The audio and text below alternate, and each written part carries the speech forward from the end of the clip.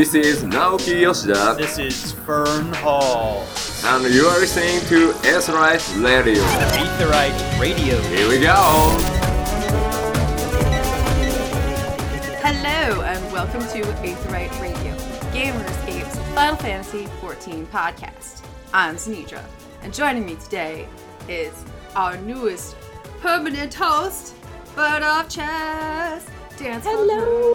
Bill Dance. Yes. Bill Dance. Hey, everybody. We also have joining us Domitian and Arcane. Hello. And they're going to join us to talk about the healer role quest and what it's like to be a healer. What is it like to be a healer? Go. Just kidding. First, before we do that, we have some news. We have a little bit of news. Some stuff you already know. For example, the letter from the producer live, part LV. I don't know what actual number that is Friday, October 18th at 4 a.m. PDT, which is a good time for me.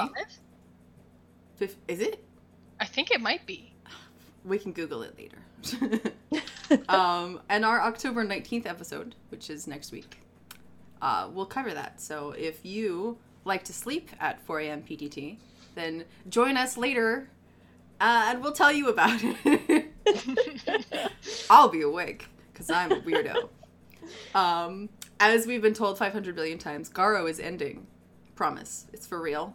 If you don't have everything you want from Garo, go do that stuff.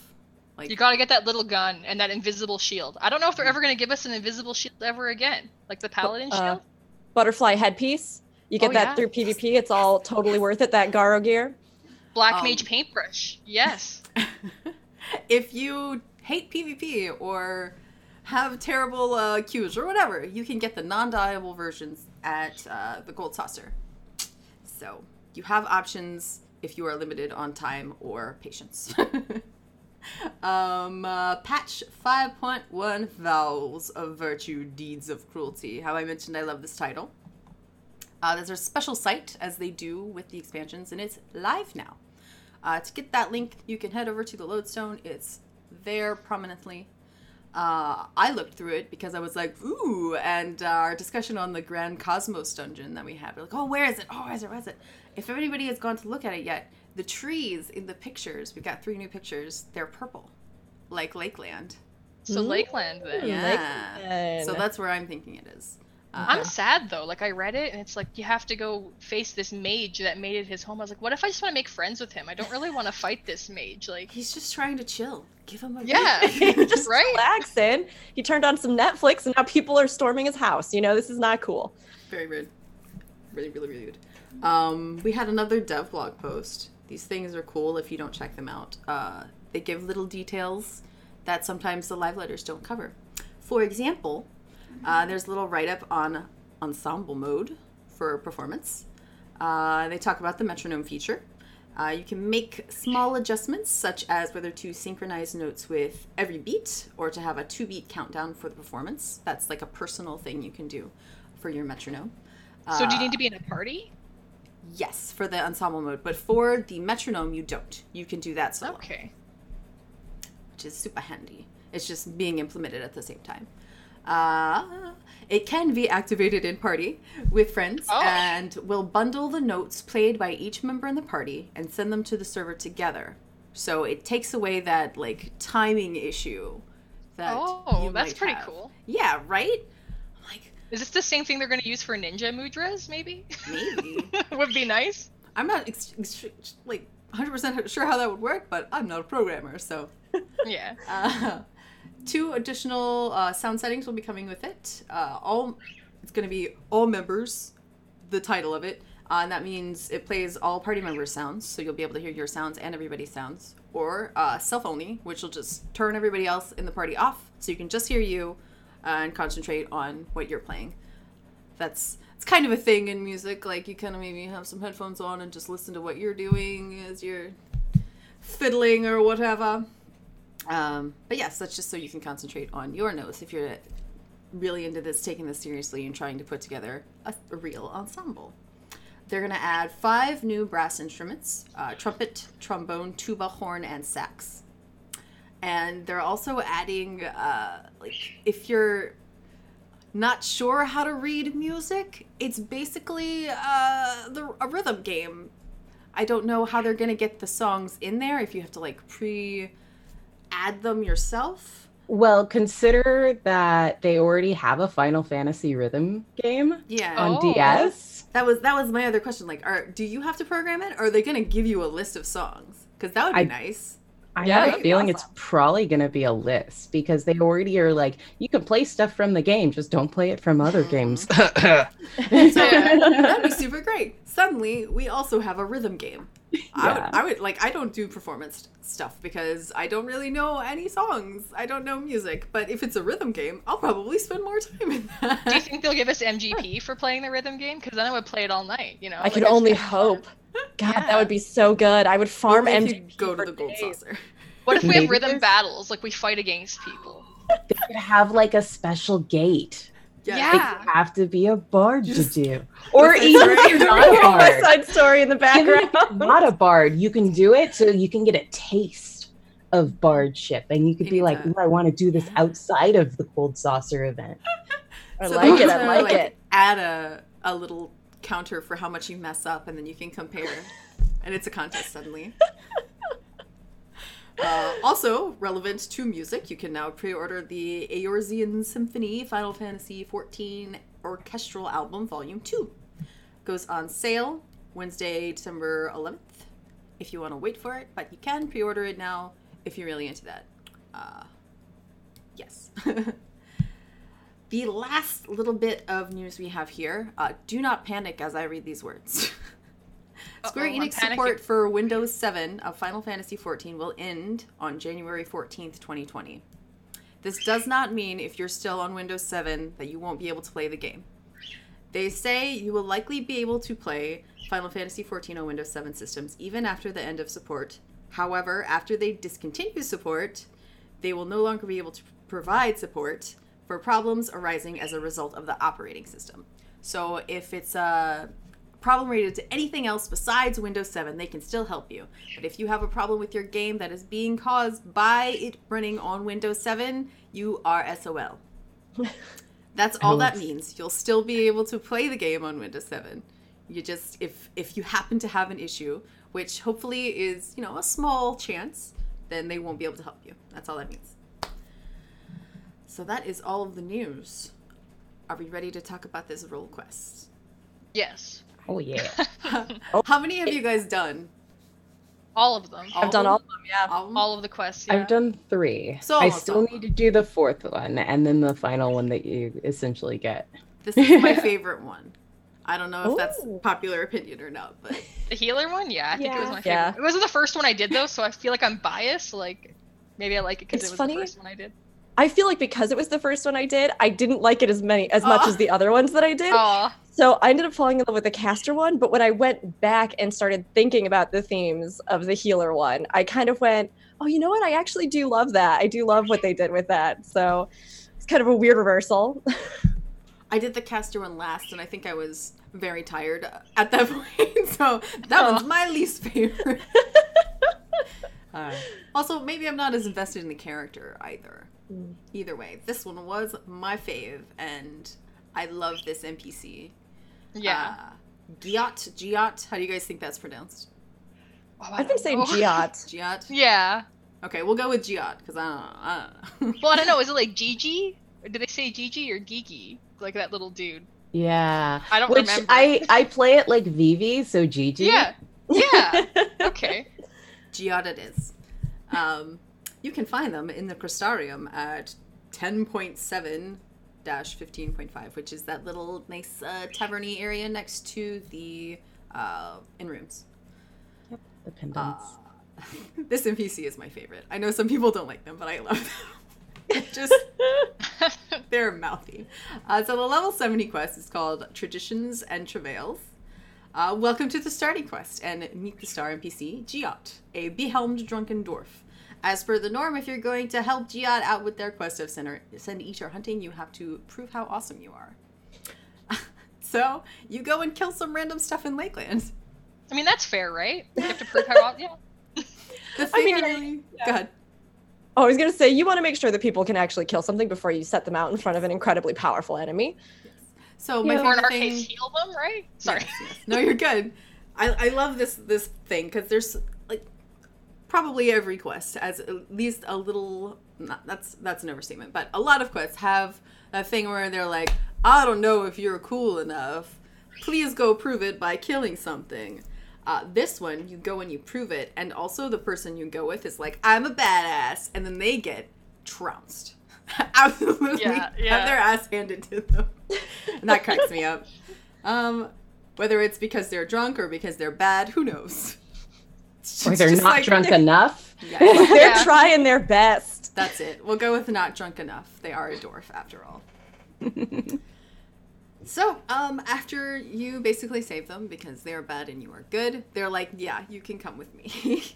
You go back to the Crystarium, and though you're now questioning whether or not Giat is up to the task, you still forge on after more drinking. So maybe you're right. They were like, oh, that was embarrassing. I need to get more drunk, get my drunk fit going. I need to up this level right now. Sometimes you're a drunken master. Come on. Yeah. I like this theory. So, they tell you that the target you're after is Safrasani, the Once Warrior of Darkness, Lamit. I'm gonna say Lamit. It might be Limit. I don't know. Limit. I like Lamit. Lamit.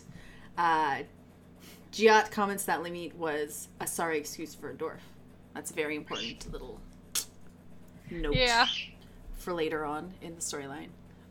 I probably should have mentioned first. That's not really a spoiler, but there are spoilers in this episode. So if you haven't done the healer quest, Cavaliers la la la la la Lafel. A cool little yes. Sorry, I love bad jokes. A cool little detail about Safrasani is that it means moderation, which I thought was a cool sort of comparison with Giat, who is a drunk. Yeah. Gotta drink in moderation, or Moderation. over moderation. No, I don't know if that's enough. No. That's a little bit related to healing, I guess? Question mark? Temperance, moderation, that sort of line. I of think we can thinking. touch on that later. Yeah. We're gonna get heated. Guys, it's going to be a good one once we get to the discussion, let me tell you. We had to be like, save this for the show. They were in it. It's going to be nice. All right. Healers do not discuss in moderation. No. We go all the way. We go to the top with it. So, how do you guys feel about the starter quest? Pretty par for the course, or anything stand out to you? What? The start quest? Like, Yeah, this starting first it out? quest. How did you feel? What did it bring up in your heart, or whatever? I I don't guess. know how to not be mean to Lalafell, so I'm gonna give that to someone else. Oh no! Look, I would like to stand here as a staunch advocate for Lalafells. Although I do not play one, I do Okay. love them. So I guess with that, I was kind of delighted that they decided to take this twist with Shadowbringers, where, I mean, for so long, when you compare fantasy races with what we're getting in Final Fantasy XIV racially, the Lalafell technically fall into that dwarf category, right? Like normally in a Western fantasy, you'd have your dwarfs and then you'd have, the elves and all these other things. So the fact that they've always kind of broken that tradition is like fantastic. It's really wonderful for the base game, but it was kind of funny to now go back with this, setting and this story and say, well, what if we actually made them kind of fulfill that genre trope? And in true fashion, I mean, when I was starting out with this, I was like, well, Giat's a drunk dwarf, I guess.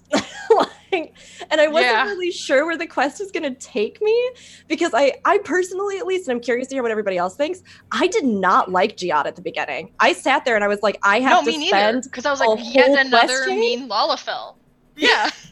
I was probably the outlier here because I was like, this is perfect. They're completely true to themselves. I'm okay with this. I love this NPC. I'm with you. They're ridiculous and just cursing and calling you terrible names. And Yeah, and totally I'm like, fine hey. with you being like, you're a dick. They're like, yes, I am. Exactly. I'm like, this is completely fine. They're not like conniving like people like to assume all Lolafels are. They're just straight out putting it on the They're table. like the Ulda ones. Yeah, no Alda here. Yeah. I I'm do have drunk to and say, I'm proud.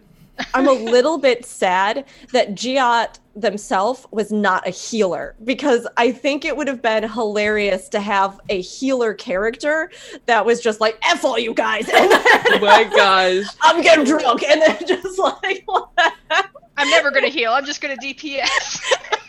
That would have been so nice. Oh my God. I would have laughed so hard. I mean, can you imagine this quest if that character had literally been a healer that refused Oh, to heal yeah. and just The opposite of that little girl in the Oh, very man. start of the conjure. It's like, I only heal, and I'm like, oh boy. So I was kind of thinking, like, I thought it was interesting that they went with a character who wasn't a healer, but now that you've presented this idea, I would have preferred that. I mean, don't get me wrong, Giat still is very good and turns into a very good character, but Drunk, that would have been belligerent healer? Yes, please. That's great. it would have been so good. So the 72 quest called Affronts and Allies. These are way less edgy than the tank quest titles, by the way. So this dwarf never stops drinking, like ever. But it doesn't seem to slow them down. We now know it's because they are a drunken master. Thank you very much, Arcane, for filling that gap in.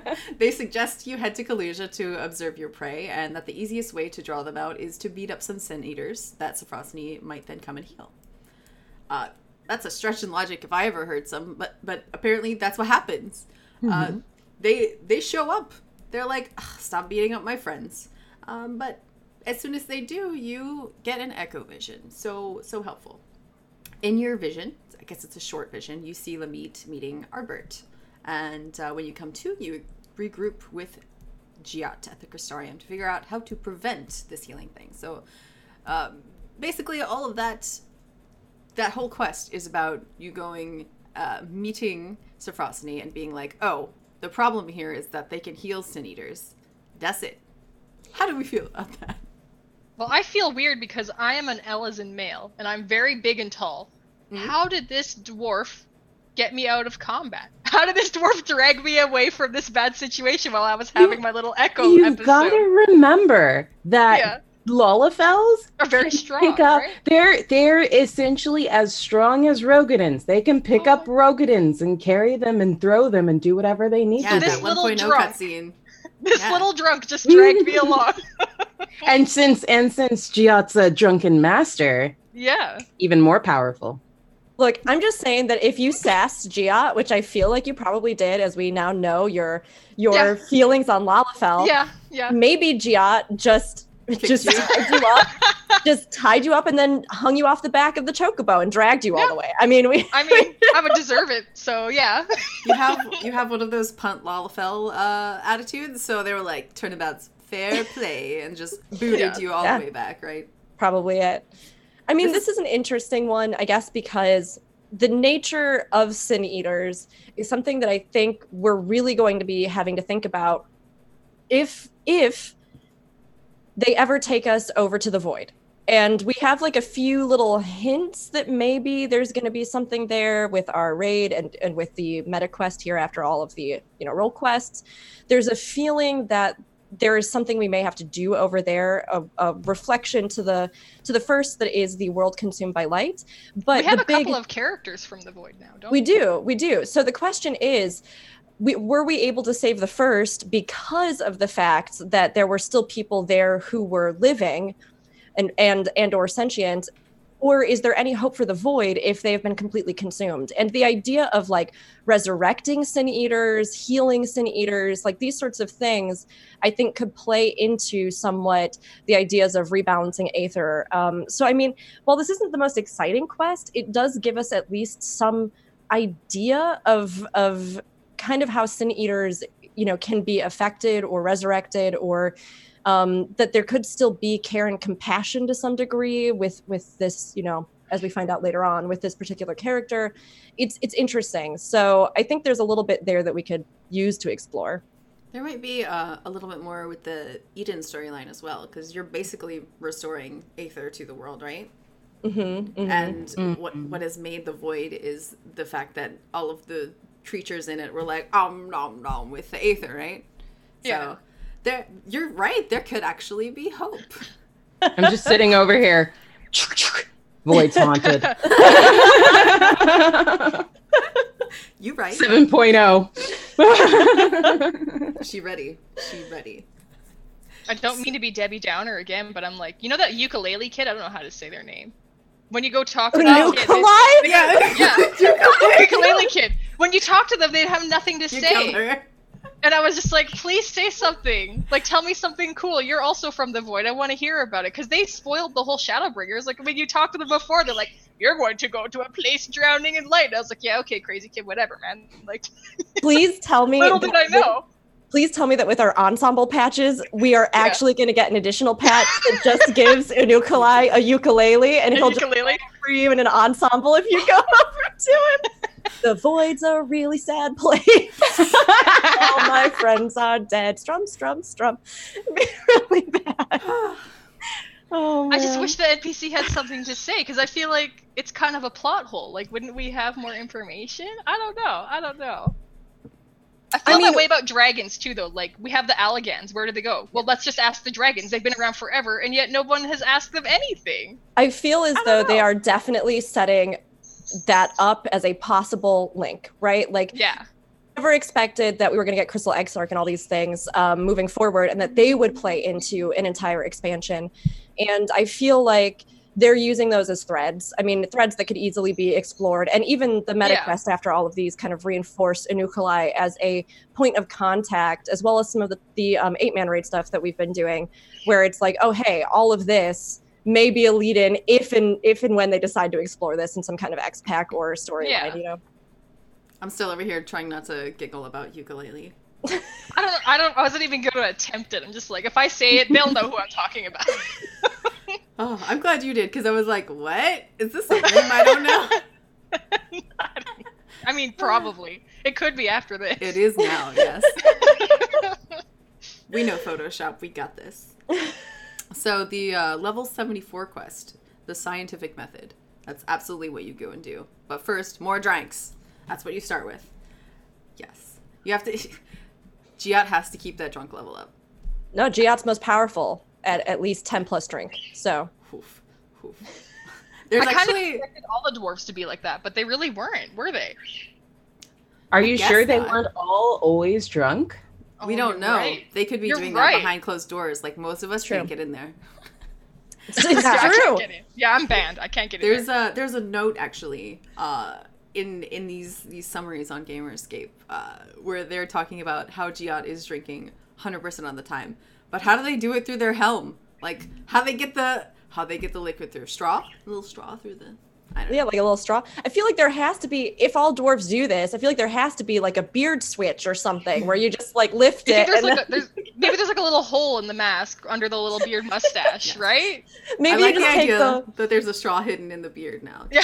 straw and beard is very good. Maybe you just take the whole drink and just dump it over your face, and whatever gets in through the cracks and or into your eyeballs is just kind of what you... And that's why they always have to drink, because they don't actually get that much in. Exactly. And that's also why Giat is grumpy, because they got some in their eyes. Yeah. That's what made them fail in combat. It was because they didn't have enough to drink, and they also had beer in their eye. Missed. Oof. And I mean, it's the end of the world, right? So if I were in their shoes, I would also be drinking a lot. Like, a lot. You're not wrong. Why not? They're close enough to Yulmore that what would you even call that? The binging. We'll say binging. It's just rubbed off on them. Yeah. That's a better word for it. Overindulgence. The capital of overindulgence. Yes. Yeah. So, though neither one of you has had any sudden epiphanies as to how to defeat Sephiroth. Yeah. I even got this one right, and now it's garbled. Giat has had a few ideas on how to further your investigation. So you set out to observe the differences between your healing on a Sin Eater and Sophrosthenes, which is, that's science. It is. You have your what do they call those? Your groups. Your controlled groups. Yes, your controlled groups. There you go. Science. It's been a long time since I had to do a science project. Seance. Yes. So you head to Mortsuk, where Giat is once again drinking. This is mentioned a lot. Just go with it.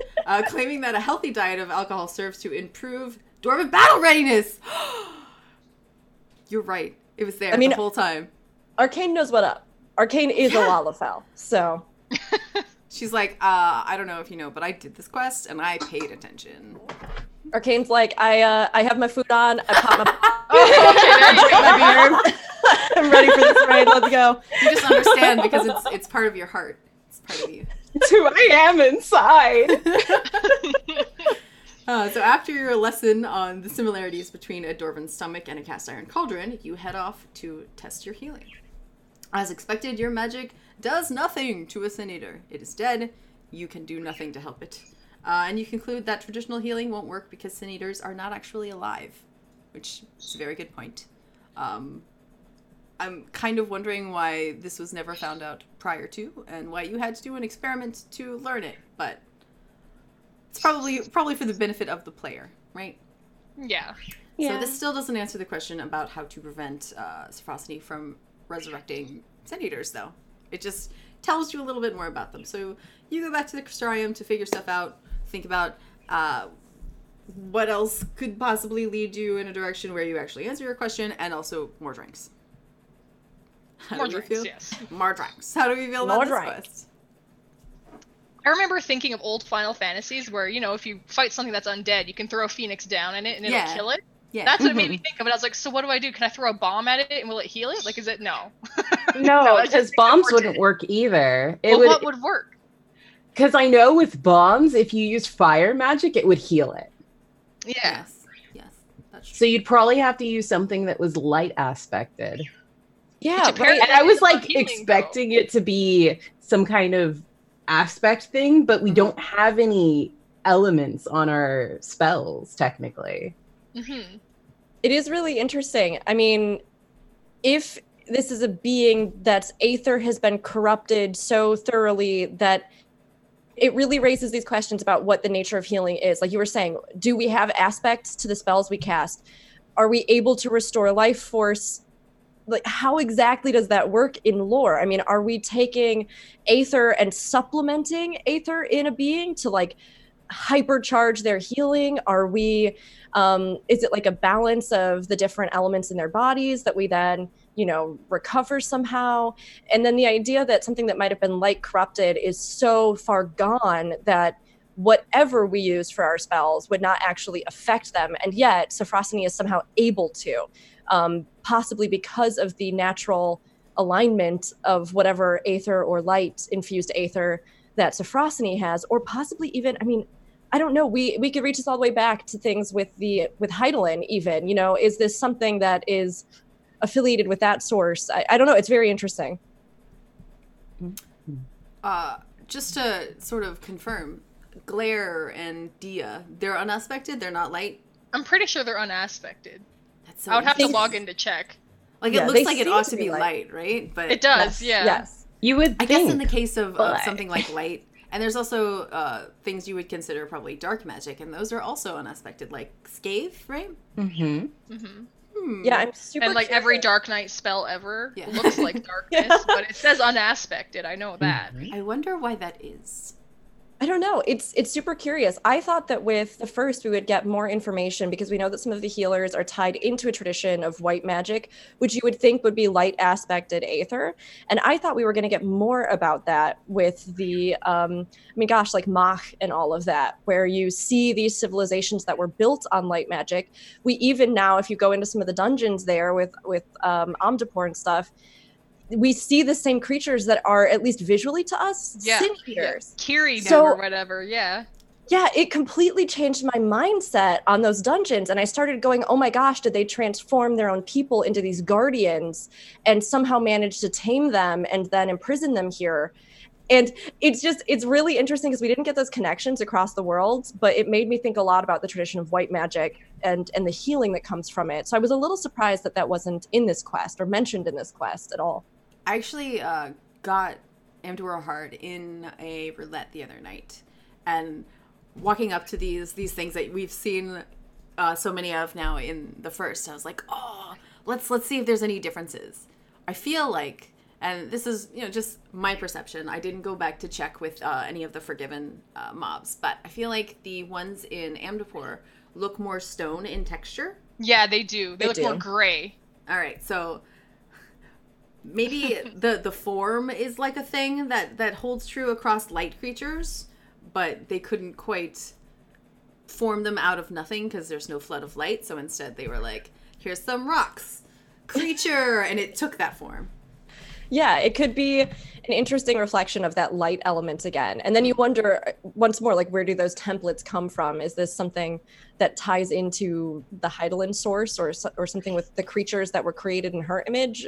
Or is this just a weird natural reflection of light ether in the entire universe? I have no idea. Well, if you think about things of different elements across all of the creatures, you have sort of a theme with stuff that is dark. You even have stuff like fire creatures. They look a little bit different. They have a certain look to them, and maybe in a world that is like full of fire. Where do we have fire creatures besides Eureka? I'm thinking mostly elementals. Yeah. Yeah. Okay. Yeah, but the Aether does seem to manifest in certain ways. And I mean, yeah, you can even look at, I guess, the primals that are almost reflections of those elements. I mean, Ifrit and things like that. I think there's something to be said there possibly about them being, again, a manifestation not only of people's envisioning of that, but of the actual, like, aspect of the Aether. Could be. And, even when we craft stuff, all the crystals have all their different elements for crafting, so that's something to think about, too. But do we have light and dark crystals? I don't craft all that much anymore. So we have unaspected ones. Yeah, okay. Some unaspected. Yeah. Another complete tangent, but wouldn't it be funny, and this totally isn't going to happen, but wouldn't it be funny if our source had light and dark backwards, right? We go to the first, we realize we're discussing these things in reverse of how they actually function. Wouldn't it be funny if our spells are labeled unaspected, because ultimately the characters don't really understand how it works? I mean, yeah, I don't understand it. So Well, the funny thing is, back in like 1.0 and 2.0 or something, there were elemental aspects for things. Like, you could actually meld to have elemental resistances and to. And when you pick your god, right? When you're starting? Yeah. And when you were crafting, there were some elemental aspected crafting recipes that you had to use the appropriate crafting element to get better effectiveness when crafting it. I feel like they wanted to do more with it, but it would be so tedious. Like, remember Molten Core going in there with your fire resistance gear? Like, who wants to do that again in Final Fantasy, right? Or even in 11, like... Yeah, tedious. Face the right way, craft on the right day. We don't want that. Yeah, we don't want that. Yeah. Which they've obviously removed that, because they removed the elemental materia in Stormblood, and they removed the elemental crafting abilities in just in Shadowbringers. Mm-hmm. So they're slowly removing it. I think it's just because it's too tedious to keep track of, but it does make a good story. It does make for a good story. Yeah, I mean, and it definitely brings to light, and I think Shadowbringers did too, the different elemental aspects that are at play. And when it comes to these quests and things, it makes sense to examine sort of what the magic, everything from the magic that we use on a daily basis to the primal summoning to all these different things now, they fit into this bigger picture in a way that we've just sort of had clarified. So it's interesting to think about what sway does that have? How do these different elements in balance affect each other and out of balance affect each other? And, with healing spells, what does that mean for, like we were saying, recovering, healing, resurrecting, or reversing Aether imbalances like this? Like Could Gridania you- has a lot of very interesting lore in 1.0 all about this stuff. Yeah. Like their city was entirely different. They had people called wildlings that were like tamed by the elementals. They Yeah. were pretty much did too much green wrath, right? So they had all these very different things. They seemed to have a lot of really big ideas for what they wanted to do with the story, but it was just like a lot. It was just too much, I think, too soon. Like a lot of the 1.0 lore is just lost to time, but it's like this healing versus like using your own aether like that little girl in the Conjurer quest, or using the aether around you and depleting the world of aether, which is going to cause another calamity. And that's what people chalked the calamities up to, was people taking the aether from the world, like too much, right? Magic's so dangerous. No, Which is maybe. funny because it's actually the opposite, isn't it? Yeah, we learned the truth. Yeah, we learned the truth. So it's pretty interesting how they switch this that is- around completely. They go over that in the Black Mage quest too. If you've done all the Yes. Black Mage quests up to 70, like Yeah. there's the whole thing with, oh gosh, I don't remember her name. Shantoto? Yeah, yeah. They with call her Shantoto. something else, though. But they call her something else. Yeah. And they go through all of that because she was like, she created destructive magic and it was forbidden and stuff like this. But Yeah. for all intents and purposes, it wasn't actually the magic that was bad, but rather people trying to use it wrong and stuff Mhm. like that. And they keep trying to play on these elements of, it's not so much these things that happen that are bad, but it's rather the will of individuals. Yes. Yeah. So I love how this teeny tiny quest that gives us almost no information made us think so much. I love that. Because they're like, here's a tidbit, and we're like, huh. Yeah, I'm looking forward to that lore book. Like, I'm looking forward to this one. This is going to be a Yes. good lore book. It's going to be really big, I think. I love it. I want it. I can't wait. So level 76, the lost and the found. Getting a little edgier, but not too edgy. So all day, every day drinks. But also Giat just happened to hear a conversation. Or a convenient rumor about the Virtue's whereabouts. So given your limited current options on what the heck to do, you go to check out the Raktika Greatwood, which is where Sophrosyne is rumored to have been spotted. There, after more drinks, you go out to use your tried and true method of drawing out Sophrosyne by killing random junk. Sin Eaters, specifically. Not trees, not the tomato guys. Sin Eaters, specifically. For a second, I thought you said by killing random drunks, and I was like, I don't remember us murdering other Lalafels. What's this story? Whoops. I mean, it would have been relevant, right? Maybe you were drunk when you were going through it. You were, character playing. Yes, Yes. Like you said earlier, she was a healer, a drunken healer. I can't relate to anything more than that. Like, I didn't want to say it. I didn't want to call you out like that. You're my friend. Yeah, I know. I don't drink in raid. No, that's my one rule. Yeah, If you show up Something drunk, sacred. you're gonna regret it. yeah. Not just you, anyway. I may have been told to drink during raid because I played better. Yeah. That's You your really true. do understand the drunk foo. It's your Lala spirit coming through. Oh my god. Dwarf spirit. This is getting Dwarf too spirit. too deep, you guys. I'm a little scared of the parallels here. So it works, and the fallen Lamite appears, but the echo, with its ever convenient timing, knocks you out. It shows you another vision of Lamite's past, one in which the first warriors of light travel to the first warriors of light they belong to. Travel to the ruins of Ronka, and Lamite secures the healing power that Sophrosyne now wields, in the form of a little crystal that's kind of familiar to us at this point. Yeah. So you wake up and you tell Giat about this, who miraculously was able to save you from an untimely death at the hands of Sophrosyne. It's because So I got they're another chocobo ride, getting dragged Yes. behind. Okay, Yes, yeah. they're super drunk at this point, so they were able to fend off Sophrosyne and just princess you back to wherever. New details come to light that Lamite's purpose in seeking the restorative magic was to save her sister from a fate yet unknown. And your buddy Giat seems to have an inkling of what this might be, of what might be ailing Lamit's sister. Do you like that? Look at you, Yeah. you're like, no, I hate Ailing. I'm face palmed right now. Spelled ALE-ING here in the recap. it. Love Ailing. me Yes. some puns. Ooh, yeah. So you finally have a solid lead to follow. Excellent, wonderful, beautiful. How do we feel about this quest? I didn't think about this. Well, because of our conversation. Mm-hmm. I mean, it's possible. We know that Minfilia was able to turn back the flood of light as a, basically like chosen of the light, right? That she has the power and or authority of Heidelin to some degree and uses this to reflect it back. And this crystal that they've found that, supposedly is where the source of this power comes from is, what in your summary, what Sophrosny now wields.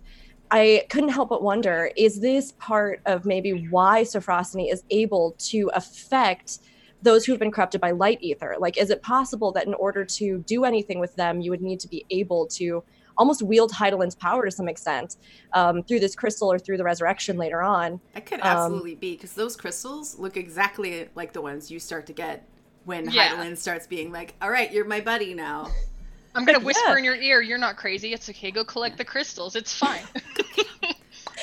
Those have to be related somehow, right? And I really hope we get more about that as Shadowbringers goes on. Yeah. Yeah, I feel like it does play on that because a lot of Heidelin and Zodiark is being able to change the state of the universe at will. Mm-hmm. Yeah. Yeah. So then maybe if I get my tin hat back on, it would be really neat if at some point we have to explore that bond, like the power or authority that we may have wielded from Heidelin, or, if we touch base with Zodiark, is that possibly a way that we end up wrangling these forces? And I don't know, it would be kind of interesting. For sure. I really want us to actually make tin hats. I'm just going to keep it on my desk whenever we have these theories. So, next quest, 78, Never to Return. We are getting edgier. At the Crystarium. Edgebringers. Yes. At the Crystarium, predictably, Giot's drinking. But tells you of their research venture into the Cabinet of Curiosity following your latest excursion.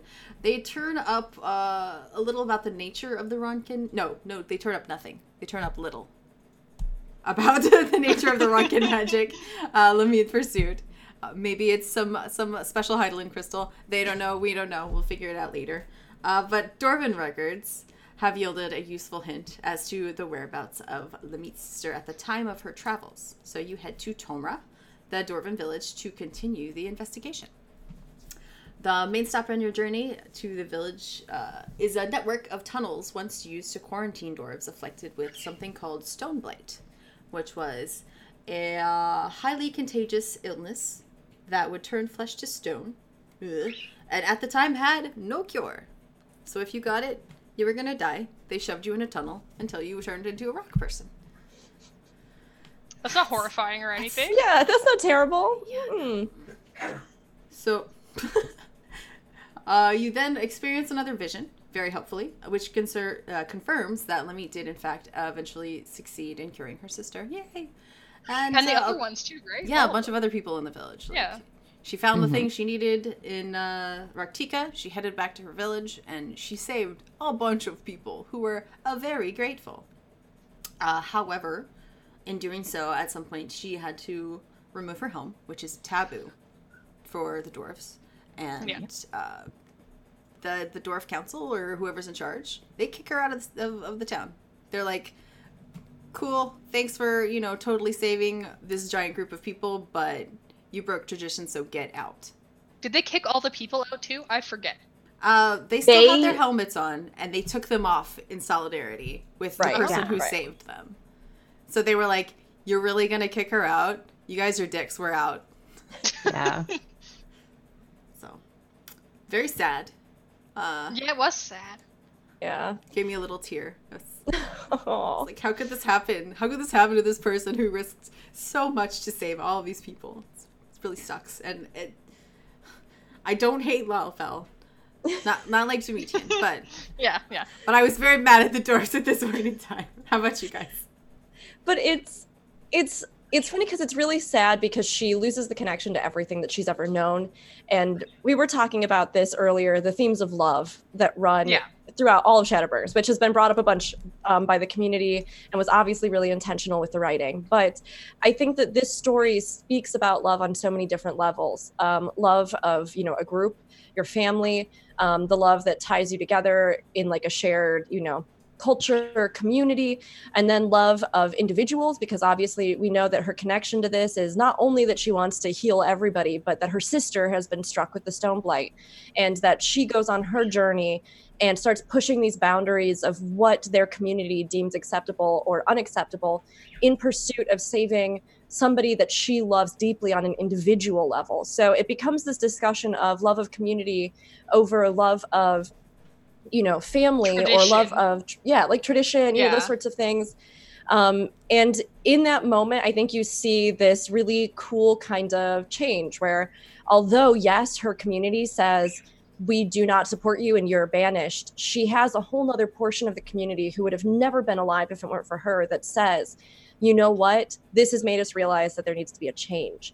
And with that, they decide to support her and they start this new life, this new culture. And it's tough because it's bittersweet, but that she would have never been able to do the things that she did, or have realized the saving of so many people if she hadn't broken those structures of her society that made her feel as if she were a part of them, but that in the end weren't really what defined the home and community she should have been a part of. And she had to redefine that herself, which is cool. It does make me wonder, because it was quite a large group of those little dwarves. What happened to them? Yeah. Because you still see the other dwarves all... I guess the flood of light happened, but I'm still just like, that's so sad. Sad. Why do you have to go there? I know, it just made me so sad. Well, we'll finish it off, obviously, but also the parallels between what happened just with her community and the overarching story feels really, really strongly. Like the Warriors of Light were trying to save their world and be heroes that their age needed, and they did it too well. So they continued in sacrificing themselves just as she was willing to do to save basically the greater good. Yeah. And it seems to be repeated over and over and over. With the Did she story. have a cute scene with Ardbert too? Yeah. Oh, we didn't talk about the cute scene. We didn't talk about the cute scene, have I'm we? not sure if that's in the last one or this one. Oh, that's I think it was in the last one.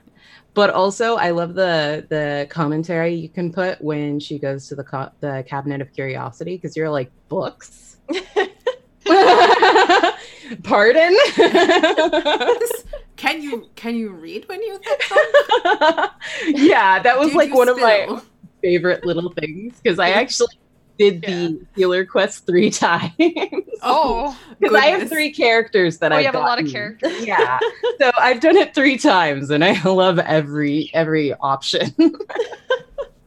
I love the new options that they put in the game for that. It's so much fun. Well, it's interesting too, because as we've been talking about this, I've been racking my brain trying to go, okay, so what does this art have to do with the larger arc of healers that we've already gotten? And when you think about it, we've seen a little bit of this. I mean, the last stuff that we had with Stormblood had this idea of like a Padjal breaking tradition and coming with to find a new life and a new way of training while also accepting various parts of the past. We've seen these kind of, the ways that people can be affected and healed in a way that may not be physical, right? But that like there may be a mental healing that goes into this, even when there are wounds that are kind of inflicted, whether that's like a division from a community or that's, the loss of a parent, or it's all these different like portions that we've seen with different vignettes and stories and characters. It's very interesting to kind of see how they've tied that in here as what we would be focusing on as a healer moving forward with Shadowbringers. That healing that you can find in other people or in doing the right thing, or all of this kind of stuff that can also lead to physical healing You're as not well. just a magic healer, you're a heart healer. You're a heart healer. Sorry. The last something like that element, in the- heart. Oh my goodness. Yes. Didn't they do something like that with the Astro Quest too? Like that little Geomancer kid in Kugane going against all the traditions and stuff? Like, again, they were kind of foreshadowing it, I guess, or just showing Yeah. different situations and where it comes into play. Yeah, definitely, Yeah. definitely. Yeah. So bittersweet TLDR on this quest, right? It's a good like punch in the face. If you can have a good punch in the face. So the level 80 quest at long last. It's called the Soul of Temperance or Moderation. So, oh wow, that's actually very literal, isn't it? Mm-hmm. The Yeah. soul of Sephrosity. Giat's not drinking, guys. Like, not when you show up. It's very confusing. And then they inform you that Sephrosity has been seen in the vicinity of Tomra.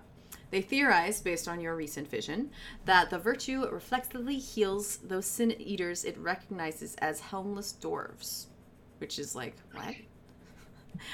Those of Lamit's people that joined her in exile, right? Concludes that adding a helm to any of the eaters would make it so that Sephrosini's like, nah, you're a bad dwarf. You're not getting resurrected. This is so goofy, but I love it. And it worked. I Yeah, it was- really it was liked funny. it. Like, Yeah. it made sense to me because Yeah. it was, you don't have Stoneblight, because it wasn't, the dwarves that had Stoneblight did have their helms like off while they were in the cave, because they were already not considered part of their civilization anymore, because they were like left for dead. Yeah. Right, you're right, because I think there's something about how it gets so hot and like it's awful in the caves, so they Yeah. took their helms off. Right. Yeah, so they already had their helms off, and she's identifying them as, you need to be healed. You don't need to be healed because you don't have Stoneblight. Mm. So it's like that little seed in her heart that keeps the virtue going. Is Yeah. strangely very I just can't believe kind, it worked though. right? Like, it was so funny to actually shove that helmet on an enemy. Yes. Like, that was the best part of that quest. Like I said, very like goofy in nature, but I loved that. I like, Yeah. especially after the previous quest that was like After so, them making us sad, yeah. yes, it was like, oh, what? little bit of a roller coaster. I loved it. It's very silly. And then, the actual fight happens. And I believe that was the one that was the 2-part fight, right? Because the first one is you putting hats on Yep. the Sin Eaters. As you kill them, Giat has brought just like a sack, Santa style, of helms. And as they get low, or like a Pokemon, it's a Pokeball Yeah. with the hat. And Can we then- laugh for a moment about Yes, this, though? please. This Yeah. is the only quest and the only time I have ever used, what is it, Repose, the Yeah. sleep spell. Yes. Yeah. I literally Oh my had to gosh. go, wait, I have to put them to... I used to use it Let in me PvP until open they my took it roll away. actions. Let me Yeah. put it on my hotbar because it's not even there. I did the quest first on Astro, and I was like, Astro doesn't have Repose. What are you talking about? I know. It was so, gosh, I feel like they just put it in there as a way to justify the fact that they didn't remove Repose completely from the game. Like, Repose to me has always been something that in theory is really helpful. Like, at early levels, if we were dealing with mob pulls where you really had to do crowd control as a method of survival, that would be one thing. Like, I mean, there are even sometimes now, if a tank overpulls in a Sprout dungeon, where I used to fluid aura them to knock them back and then sleep them so that they were away and nobody would hit them, and then the tank wouldn't get overwhelmed. But I cannot think of an another moment as a healer in which I've ever used it in any fight, savage fight. I mean, you could totally use that as a mechanic where you're saying the healer has to sleep this person or this thing. Oh, I would hate that. Oh no, don't give them any ideas. It would be the same as having to silence an enemy, right? Yeah. Unless, except I'm trying to heal the whole group at the same time, and then I'm gonna put something to sleep, and someone's gonna stand in something, and I'm gonna be like, "Well, I was pretty." Consider silence though, because tanks and physical ranged. Those two are the only ones that can silence. Melee doesn't have silence? No. They have the stun, but they don't have They silence. have stun. Stun isn't the same as interrupt. Yeah. I feel like if there was some need to do a sleep effect on anything, it would be interesting. Otherwise, I just don't know why it's still in the game. So when they had you do it, I had to do the exact same thing. I was like, oh, what? I had to sleep them? And like trying to get it all up. Oh my gosh. And playing with the controller makes that extra interesting because you're like, how do I get this there quickly? Oh my goodness. I think I actually might have died to that because I was like, I don't have repose on Ash. What do you mean? I was like, guys, what did I? No, it's yours now. You have it. It's part of your rolls. roll. Yeah. Oh, well, crap. Whoops. I kind of like that they were like, no, remember, you have this ability. You can use it. It's okay. Please use it. The purpose of the ability is just only this quest. That's it. Yes. No, it makes me nervous that they felt that they needed to remind us about it, right? Yeah. Like, it's going to show up, probably. No, put it back. Put it back. You I don't don't want want it. No, I'm good. I don't need that in my life. I mean, theoretically, they could be kind and only have it be useful at a time where you don't need to do healing, right? Right? Yeah.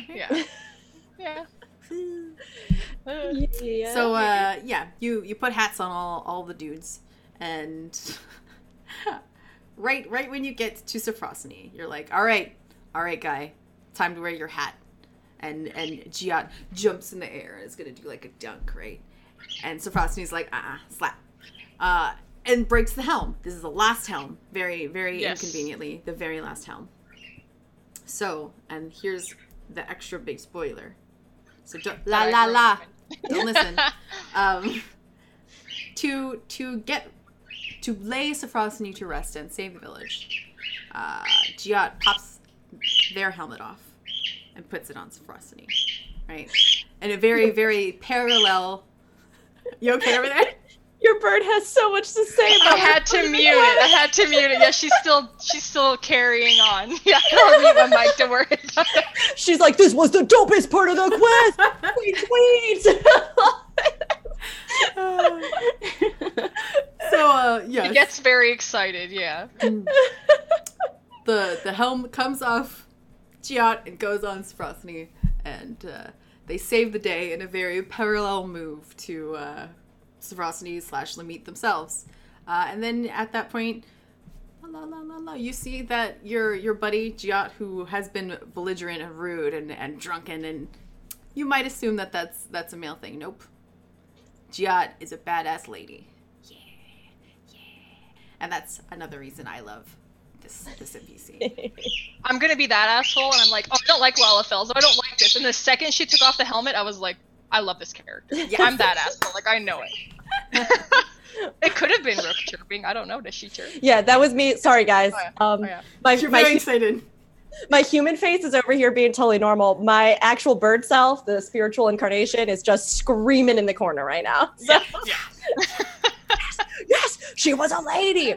And it's extra good because we do have all ladies here today, that we get this like reveal. I mean, it's so fun because I think everything about the quest sets you up to kind of believe this. You're going to get this cliche character, right? It's like the male dwarf character. It's like Gimli and he's here. You know, like you kind of assume it's going to be that. Especially with the beards. Like all of the helms have beards regardless of gender. And everybody I love that. Everybody. It's so good. It's so good. But I love the reveal there.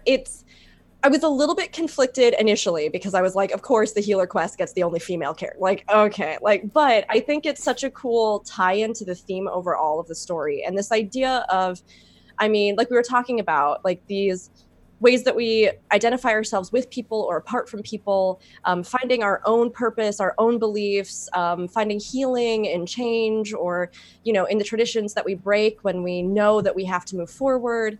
And there's this great sort of parallel as well with the idea of revealing the truth, right? So we know that the truth of the perception, the dwarves have for a long time said that, like, Lemete was this coward and this terrible person, and a lot of that perception carries over to all the warriors of darkness. They've been hated, reviled, they've been blamed. But the idea that we are like revealing the truth of a situation or a person or something so that we can see what the reality was, and we can see why they did what they did and how important it was, and then they can kind of redefine themselves away from that. I think it's a perfect tie-in, and it works so well, and I love Giat, and I fell in love with her then. It was a while coming, but I did fall in love with her. Yes. So I honestly hope we didn't ruin that for anybody, because that's such a great part of the quest. I ruined it a little bit. I did fumble earlier a little bit. just the hat coming off and being like, oh. I personally I love that part. I have a hard time telling a difference between Lalafell sometimes, though. Like, there's a way to tell. The eyelashes. Yes, yeah. It's the eyelashes, I think. I just have a difficult time. It's because I'm so tall and they're so little, I can't, like, look right Can't at look them, down. I think. Can't find it. Right, yeah. It's hard to crane down there with your Ellison body to... Yeah, I gotta, like, extend my neck and just Your kinda noodle look neck down. doesn't... My noodle neck, yeah. Goodness. It's okay, Yeah. Giraffe. It'll be fine. Yes, it's one of the few times too that I think that having no voice acting for the role quests actually works to the advantage, because you don't have like a lady actor try to sound like a dude, or trying to get this androgynous voice actor in there. So the reveal is really good. I did not expect it. Did anybody else? Did everybody else expect it? Or No, I I was expected a little delighted. Lalafell guy. I expected a little Lalafell guy is what I expected. It kind of reminded me of the little warrior dude that walks around with you for the scholar quest, right? Oh yeah, I like that little I boy. love him. He's pleasant. He's a sweet little boy, right? He's Yeah. a precious. You must protect him always. Sorry, Yeah. scholar lover. Yeah. He's a good guy. I like the scholar quests were good too. Like all that Tonberry lore was good. We're not talking about Tonberry, so my bad. I don't want to spoil all You're that. fine. Oh, did my audio die again? Yep. No, I hear you. No, you're Can good. you We hear hear you. us? Hello? oh no, Oh, she can't hear us. oh no. Oh. So I'm gonna keep going. So Sophrosony leaves behind that damaged crystal. Why the crystal is damaged now, I do not know. Interesting. Maybe they'll tell us later. As you pick it up, it resonates, calling forth a manifestation of Lemete's memories. Giat calls out to her, though she is long beyond hearing, desperate to assure her that her legacy is not forgotten. So basically somebody Aw. from the village is like, oh, I learned you were awesome, and you're awesome, don't feel bad, right?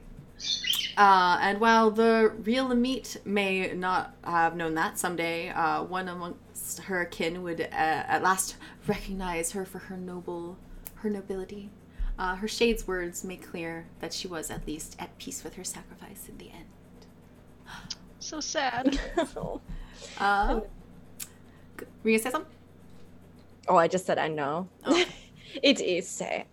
Yes. So you speak to Giat after all this, and they confirm what you suspected. Having broken her people's taboo by taking off her hat, she feels like she can't go home. She doesn't even bother to go home and see if they tell her if she can stay or not. She's just like, I'm kicked out. They're not gonna accept Yeah. me. Aw. I gotta peace out. So she, much like Lemete, knew that she wouldn't be able to go home, but it was worth it to her to save her people, even if they kicked her out. So back at the Crystarium, Giat's totally fine, drunk again. She's a little, sad about not being able to go home. She still values her people's traditions, but because she went out into the big wide world and has seen what else is out there, she's fine. She's like, you know what, this place is great too. I'm cool to hang out with non-beard faces. It's gonna be fine. So as you trade fond farewells and shots, you feel confident that she's gonna be just fine. And shots. And shots. Yes. Man, the only detail that I wish we had gotten, the only detail I wish we had gotten from these quests, like in the actual cutscenes, are the spots where you're drinking or eating together. I wish we had had an actual like animation of doing that together. This is one of the few times where like with these quests, I felt like you really take a journey with each of the characters. And I want just like the payoff of that cutscene. But I think in most of them it like fades to black, right? Yeah, I think they have some kind of issue with sitting down and eating. They keep saying they want to put it in the game, so like in your house when you're sitting down, you'd be able to eat. We're getting that in 5.1. Yeah, aren't we getting getting that? 5.1. Yes. So maybe it's like that kind of thing that they have a hard time with. I can imagine it. I can use my imagination, but it is nice to get to the fan end. art somewhere. There's probably fan art. Probably there's a lot of fan art of the sandwiches that Graha Tia made for us. So I mean, it's true. Yeah. Oh, Zen, how have you not seen they go crazy? Yeah, there's like garbage truck loads of fan art of this sandwich. There really is. All right, okay. I mean, it's really good garbage truck fulls. I want everyone to know that. Yes. I own several piles myself and just look at them sometimes, but no, I think that there is something to be said about the idea of like sharing food or drink together. And so many of these quests end with that. And it's almost a way that I feel like you kind of solidify your fellowship with these characters or like create a sense of, I mean, here it feels great because it feels like a sense of family when Giat has had to redefine what family is to her, you know? Yeah. She doesn't even have an Ardbert. You're her Ardbert. Sorry. No. Not me. You're like, Not no. me. I'm never going to go back and see that Lalfell ever again. I am too large. But no, I guess I like it because like even Harshafont gave us the hot chocolate. And everyone went crazy for the hot chocolate, right? So it is nice to go and eat. In the age of Instagramming your lunch. Yes. If an NPC gives you food, they're a bro. I need a Shadowbringers retelling that's just like fan-made Instagram shots of all the food and drink you shared with everybody. It would be the best thing ever. I bet that exists. I bet someone has done it. Oh my god. Oh. I'm like gonna write that down. That's such a good idea. Like, why am I not an artist? It would be the best. Oh my gosh. Just like actually go get a sandwich. You could find a squarish basket and maybe some similar cloth. There's some great fan recipes out there, so I'm sure somebody could do it. I was gonna say there's a Twitter I follow that's like a recipe reborn. It's so good. They do the videos and have beautiful pictures that look like the food from the game. It's so good.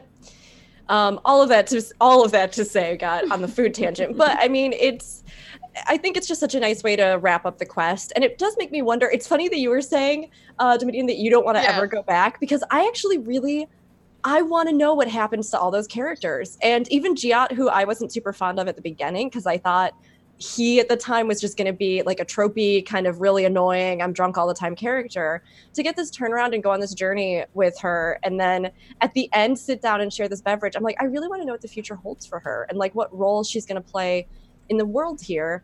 I didn't know if any of you felt that affinity too. And if you're wondering what, she's going to do moving forward, it's interesting. I wonder what they're like. I don't know that they'll add anything though, because no other quests have really included. That's not true. If you think about like the Beastman quests, they had that tie together quest at the end. Actually, there is a tie together quest for the roles, but it doesn't have those characters. No, that's Either different. way, there's the tie together quest where you go on another journey with all of these important figures from the Beastman tribes. So there's kind of a precedence. I could see them being like, all right, it's time to go on an adventure with all of your role quest buddies. It wouldn't really bother me though. Like if I didn't know who the character was, I wouldn't even be bothered. I'd be like, I know that one, and I don't know the other 5. Like I wouldn't even care. I'd still be happy to see my faves, right? Like, yeah, right, yeah. I think if you did have this quest, it would be ill-fated because our healer role person is not healer. Yeah, that's true. You'd be down a healer. Healer. Speaking of which, healers are so important. Now we're going to talk about the life of a healer. Okay, I'm going to try to be good. I'm not going to be mean this time, I swear. Good. I'm gonna be nice. You can do this. I believe in you. Yeah. You can be mean as long as you use nice words. How about that? Okay. All right. So we'll go in order. I am not really a healer. I'm a dungeon healer when everybody else can't heal. Or when I don't feel like it. Yes. They'll be like, "Can I please not heal today?" Especially after we got up like a rough night. Like, okay. Yeah. Okay. Yeah. So everyone else here is healer. We'll do Rook, Arcane, and Demetian answering order for this. Okay. So Rook, why healer? What's your motivator for playing this job? I've always liked the idea of being the backbone of a team. This is, oh my gosh, this is going to sound really terrible. I swear I don't mean it like this. I feel like healer is the most selfish role because you're being selfless in theory to heal people and help your teams get through encounters. But there's always been this little bit of it that for me feels like, yes, I make or break this. Yourselves. I will save us if all goes awry, or perhaps I will kill us. We'll see. Like, there's this feeling that it's one of those really integral roles. And for me, I've always loved being somebody that has to multitask. So I love to have a lot to pay attention to. And Final Fantasy XIV healing in particular was great because of the DPS healing sort of duo that you do. And then having to not only keep track of like your mechanics, but your rotations and watching your party list and watching the stuff going on. And I love having that eagle eye of the fight, which is why I've a lot of times gravitated towards healer roles outside of even Final Fantasy, because I think that healers get the biggest, like, broadest perspective of what's happening for everybody in an encounter, and it's really fun to kind of manipulate the field around that, which is why I fell in love with Astrologian originally, because you could adapt to those things that you were seeing with a lot of the cards. All those things plus buffing. Yes, which was really fun. So for me, it's always kind of been a juggle all the things while also being a really important foundational part of the role. Okay. That makes it my turn. Yes. I have a weird relationship with healing because Excellent.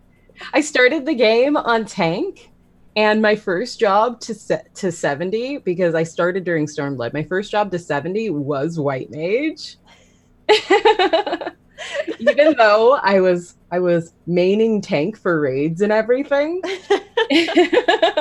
It's a weird relationship. It's a good pocket job. Like, a Yeah. lot of times what you end up with is, we need a healer. Okay. Yeah. Heal. This is what happens. So this tier, since Shadowbringers came out, I've been healing almost exclusively on Crystal Data Center. I have fallen into healing primarily on Primal and still tanking on Aether, because those are my three main characters I play. Mm-hmm.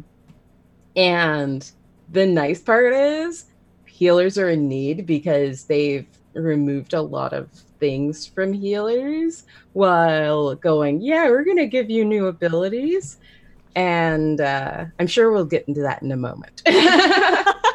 But yeah, that's like the real motivator. It was healers are going to be in need, so it'll probably make it easier, because I had touched on healing during Stormblood.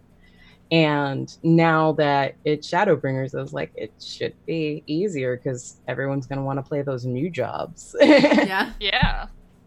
It was a rough time getting anybody as a healer those first couple of weeks. Let me tell you what was rough. Leveling Astro. Yes, Yeah. it was. Oh that was the my second thing that I leveled. Holy goodness.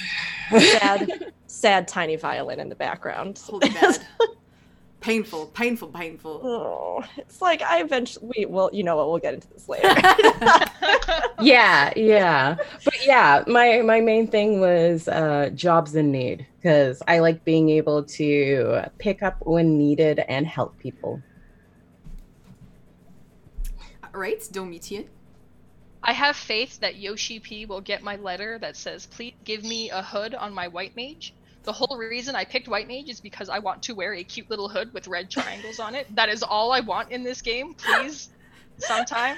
I've been suffering for 3 expansions, healing Savage each one, just hoping that I will get that robe with the hood on it. That's all I want. That's it. I'm so sorry, my friend. No, it's okay. No, I don't remember- mind healing. It's all right. Yeah.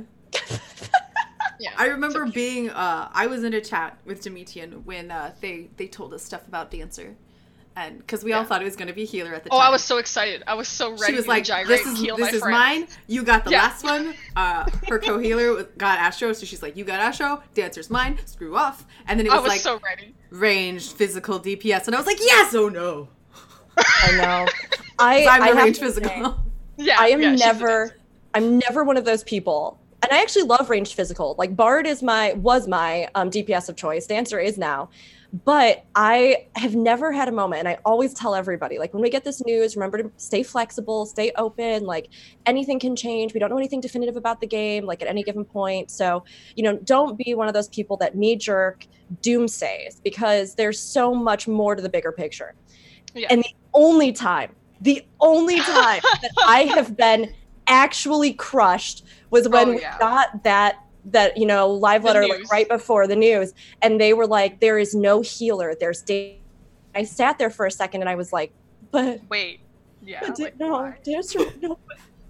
I know everybody was mad because they wanted to be DPS, but Dancer was gonna be mine.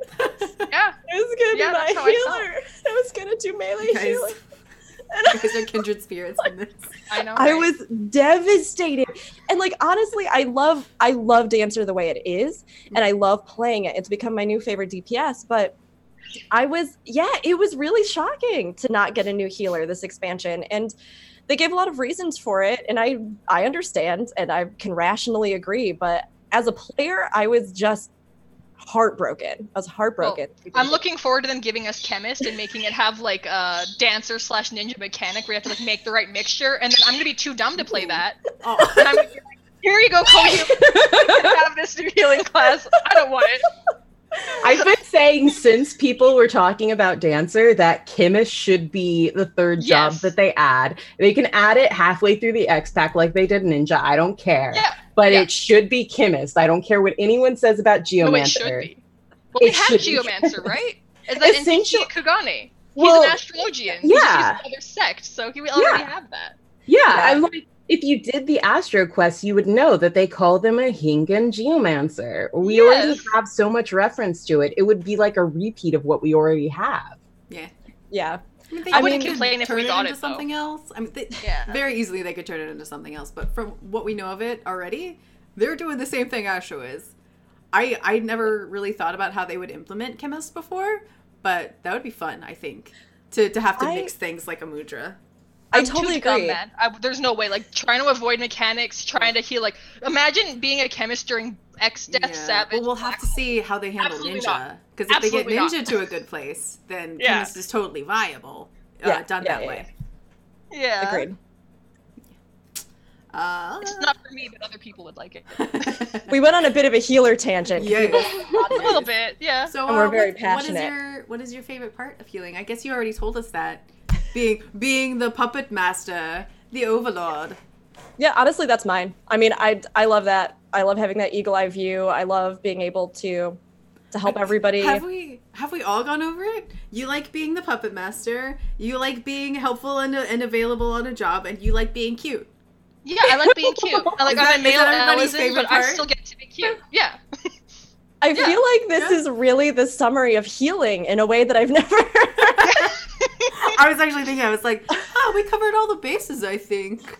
Look, I want to be beautiful, important, and helpful. So, Yes. so I'm gonna be a healer, motherfuckers. I'm gonna do it. Yeah. Oh man. I'm gonna, I have to make a note that's gotta be in the title somehow. Oh my gosh. All right. There we go. Why is your chosen healing job your favorite?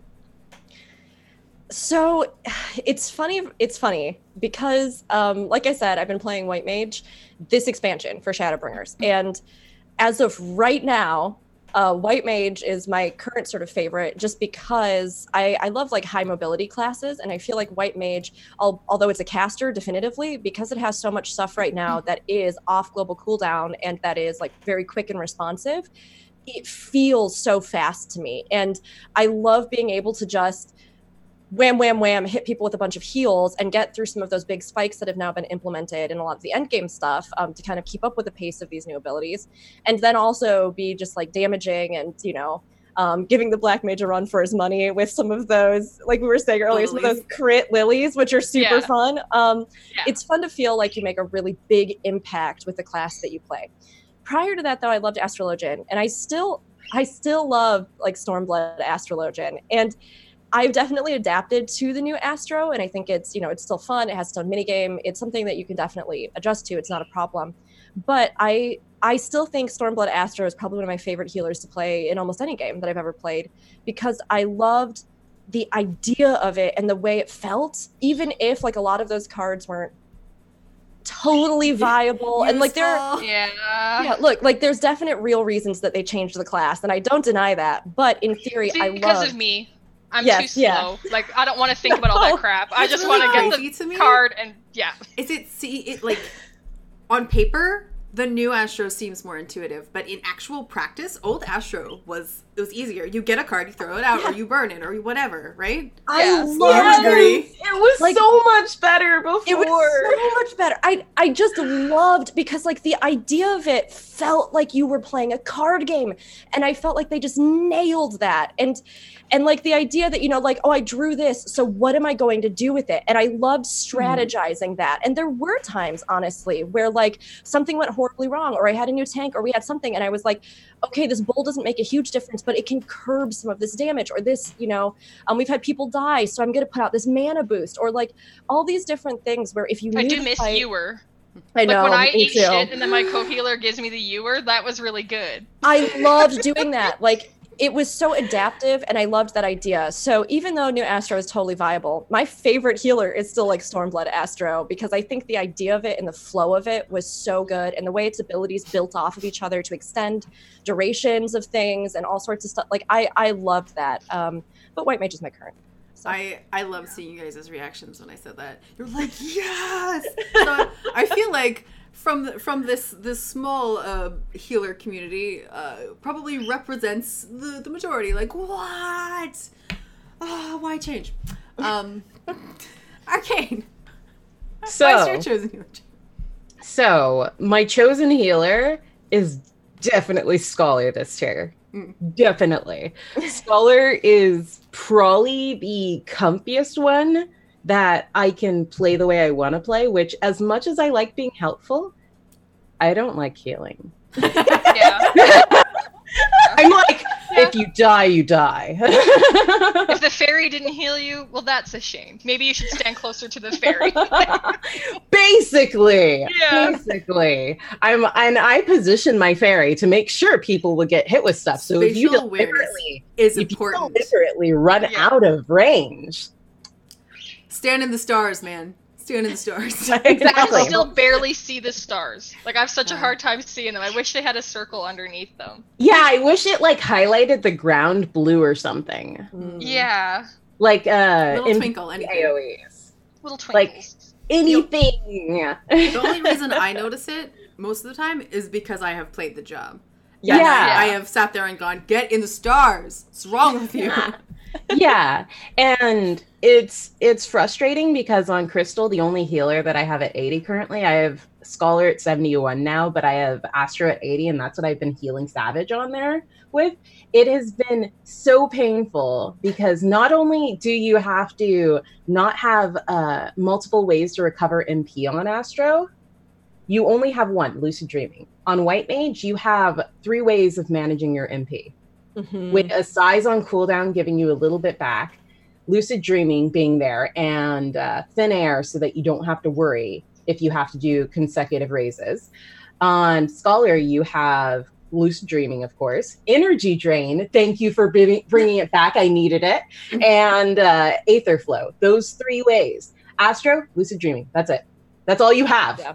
You don't have anything else. They want you to use light speed on cooldown, but I feel like that's my You oh shit can't. button. That's my oh shit button. I need that later, right? Exactly. You can't use light speed on cooldown because 1, you have to use it in your opener if you want to make sure you get all your cards out in time to get your divination out for everyone's buff windows.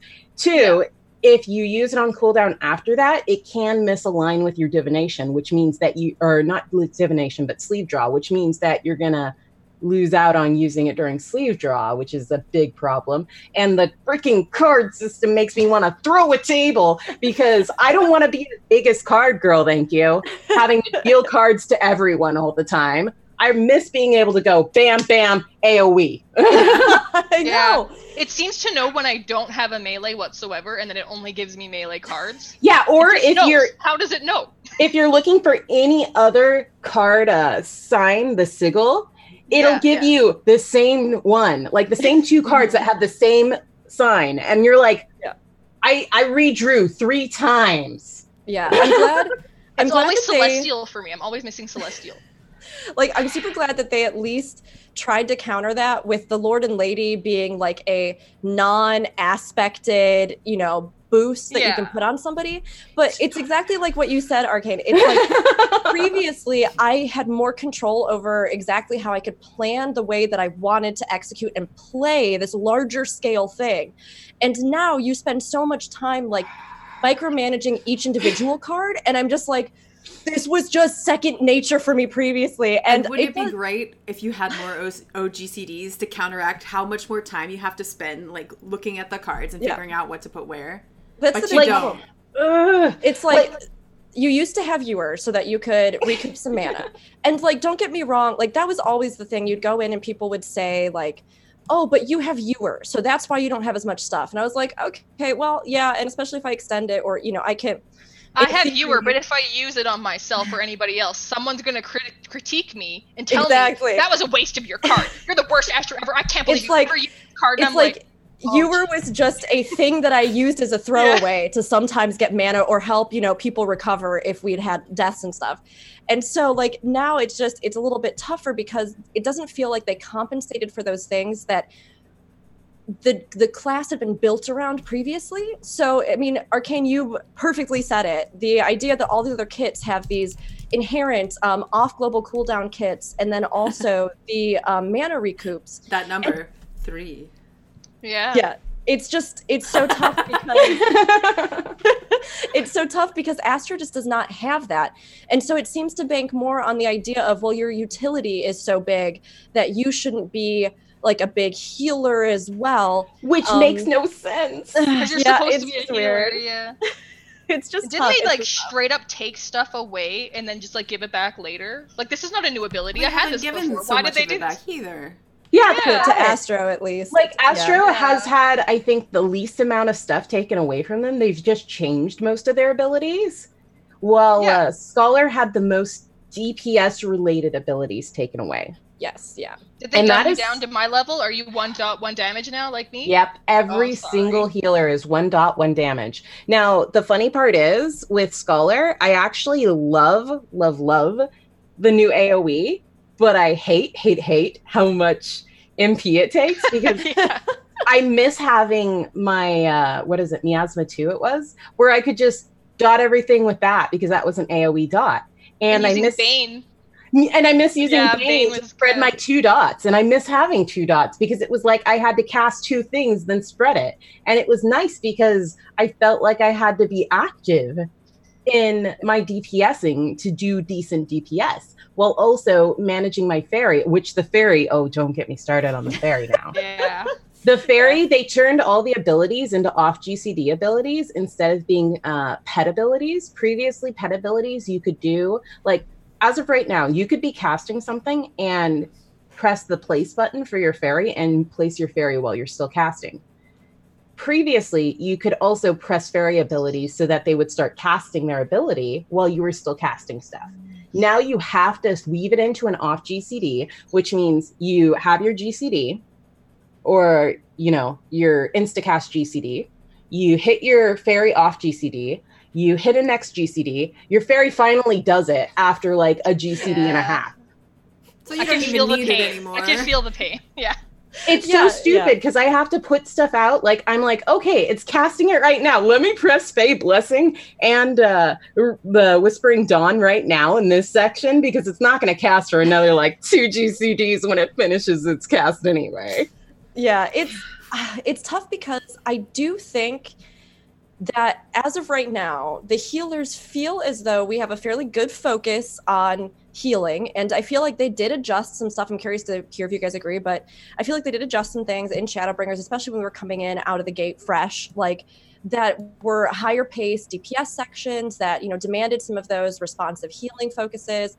And I mean, the raid, although we're not at the most difficult part with our savage tiers and stuff, you know, there were definitely some tricky back-to-back healing spots where it was kind of fun to figure out, like, how do I pace with all this healing focus? And I don't think it's a bad idea inherently to put a focus on healing for healers, right? But it is tough.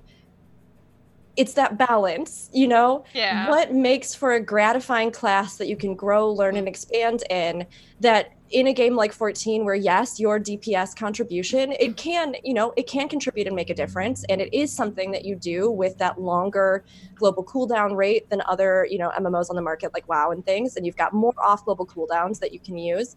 So it's like streamlining their DPS kit isn't terrible, but I feel like you still need to have something that you're doing that leads to a bigger picture and can really grow with your own skill. And it feels like, although we're in a pretty good place, it's not like we have any healers that, you know, I don't know, back in the days of Heavensward Scholar when it was a DPS monster and like only DPS. You had one healer. I would solo heal into the Scholar with DPS, and that was not great either, though, because they made mechanics that needed you to have two healers because one of the healers is going to get a debuff. You absolutely need to have that healer. Like at that point, I'm kind of like, why isn't it just one healer and then an extra DPS? Some people did that. Some people legitimately took that in. Yeah. So it's like, I think we're in a good place as far as balance goes for healers, which was also really surprising to me when they said we're not getting a new healer because we want to make sure the healer balance isn't bad. And I was like, but I think we're in the best place that we've been for a long time. But I don't know, it's tough. It's tough. I think that we need to see some of those trademarks of classes that make them unique and not water them down so much that the play style becomes super similar, right? I think you can have more damage skills or a bigger kit on a certain class than others, or you can have a healer that's more responsive healing potency wise, but it's tough trying to decide, do we create unique classes that are, you know, maybe skill based, or do we create classes that all can do the same thing fundamentally but might have minor differences that make them situational? They need to give me an armored unicorn, first of all. We need healer mounts because the tanks get mounts. And it's been healer and need this whole X pack. Where is the healer mount? I want a unicorn with armor on it. That's what I want. The real concerns. Yes, the real Where concerns. is my unicorn? Where is my unicorn? Well, but yeah. I think we blasted through a couple of questions all in one. We did, absolutely. Yeah, we did. Did you get to say, I mean, we know, Demetrian, why your chosen healing job, White Mage, is your favorite, because red triangles. Because red triangles. How about mechanics-wise? Yeah. Well, I mean, what's your favorite part of actually hitting the buttons? But red triangles is cute because it's like classic Final Fantasy, right? That's what drew it to me, the classic Final Fantasy of healing. And then like in all the other Final Fantasy games, these healing mechanics never changed. So wow, I come to Final Fantasy 14, I look at White Mage, and it's like, okay, HP go down, press cure, HP go up. It's very simple. That's why I love White Mage. It's very simple. Alright. Fair. It's very good. Like if one of my friends says, I want to try healing, I say, level White Mage. I'm like, well, why not Astro? Astro looks cuter. And I was like, trust me, level White Mage. Yeah, I have a lot. It's a good place to start. People ask about it, and I get that question a lot, like, where should I start with a healer? And White Mage and Conjurer are usually the one that's the go-to, because you're going to learn all the basic fundamentals of what you need to do as a healer in Final Fantasy on that class, and you have enough leeway and powerful enough, like, responsive cooldowns that right off the bat, you're in a good place to learn, and then you can branch out to some of the ones that might have a little more complexity. So, if you guys weren't playing healer, what job would you play instead? Let's keep this one brief. Well, I really don't even know. No? I might be a tank, actually, because there's no, like, I like the wizard aesthetic. I like to be a caster, but all the casters are in a very bad spot right now, too, so I'm like, you know what? Screw it, I'll be a tank, Same Arcane, hearts. I am a tank main at heart. I will always be a tank main at heart. So when I'm not healing, I'm tanking, and when I'm not tanking, I'm likely healing. Although Bard has been fun. Yeah, Bard is fun. That's true. And Monk has been fun. Ooh. And Dragoon is my melee love. That's what I'm leveling right now. It's more straightforward than I remember it being. They changed it a lot, didn't they? It had some changes.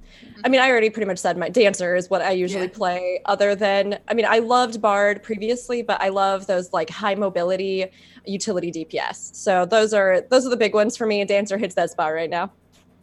I'd probably still be barding if my favorite part of the support job is supporting.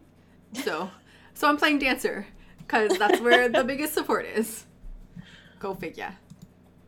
So what's your least favorite part of healing? I feel like we touched on this a little, but let's be specific. Look at that eyebrow. What do you mean? No, I had some thoughts. Uh-huh. I think people. Okay, this is just me personally. I think my least favorite part about healing is the fact that everybody, I think, feels as though they are a healer expert in a party, even if they've never touched a healer before. Yes. Yes. I've had DPS, I love you. And this is not a statement against all DPS, but most commonly, I've had DPS pick up a healer for one day and then say to me, I think I can help you heal. And I'm like, well, I had a purple pulse, so I think I'm good. And they're like, no, I think I can help you really work on your healer rotation. I was like, again, I think we had a purple parse on that one, so I think I'm good. And they're like, but wouldn't you rather use this? And I think it's just that because healing is a collaborative element of the party, a lot of times people feel the need to give feedback or critique to healers, sometimes in a really rude way, without ever really looking into what the healer is doing, what they're actually like handling in a moment. And it's that whole healers adjust kind of thing, right? So I think it's great because as a healer, you can get the most love when you are feeling like you're on it and everything's going really well. But I think people also feel this need to like weigh in on the healing in a way that some of the other classes don't deal with. I've gotten to a point, when I was younger, and I say this because it was probably 10 years ago, I can remember instances of me being like, I need healing, heal me now. And so now I've gotten to the point where even if I need healing, I don't say a thing. You do not ask for healing. You do not. Don't piss me off. Healing. I'm working on it. No. You can take one more hit, and I know you can. Yeah. You don't ask for healing. You just don't. Or like if something goes wrong, that's when you like afterwards say like, oh, hey, I noticed that we had some trouble with this here. Is there anything we can do to help? Like if we have something like mantra, can I like, or, is there maybe something that we can time here? But it very rarely is that. Tends to be that people just like jump immediately to well, you didn't do X, while they don't even look at the party list and there's 4 people dead that you're trying to res because you have to have them alive for the next mechanic that the whole party has to be. What's the best part? What's the best part of that is when the damage that's standing in something says, well, why didn't you heal me? And I'm like, well, why are you standing in that? Because you did a dumb, so you don't get a heal. And I always tell my DPS, I'm like, if you need to eat something because you're a black mage, you need to tell me ahead of time that you're going to eat it. Because then I will heal you or give you a hot. Definitely. But I miss otherwise... Stoneskin. I miss Stoneskin because we used to have a black mage that would make his choice and stand in things. And if I knew that he was going to make that choice, I could put a stone skin on him. And then, wow, you're going to survive. But I need to know ahead of time. Yeah. So that's mine personally. That's my personal least favorite. Yeah. My least favorite thing is people telling me, just heal. You chose the healer role. Does that happen to you in a dungeon? Like you're doing damage and they tell you to just heal? Has that happened to you?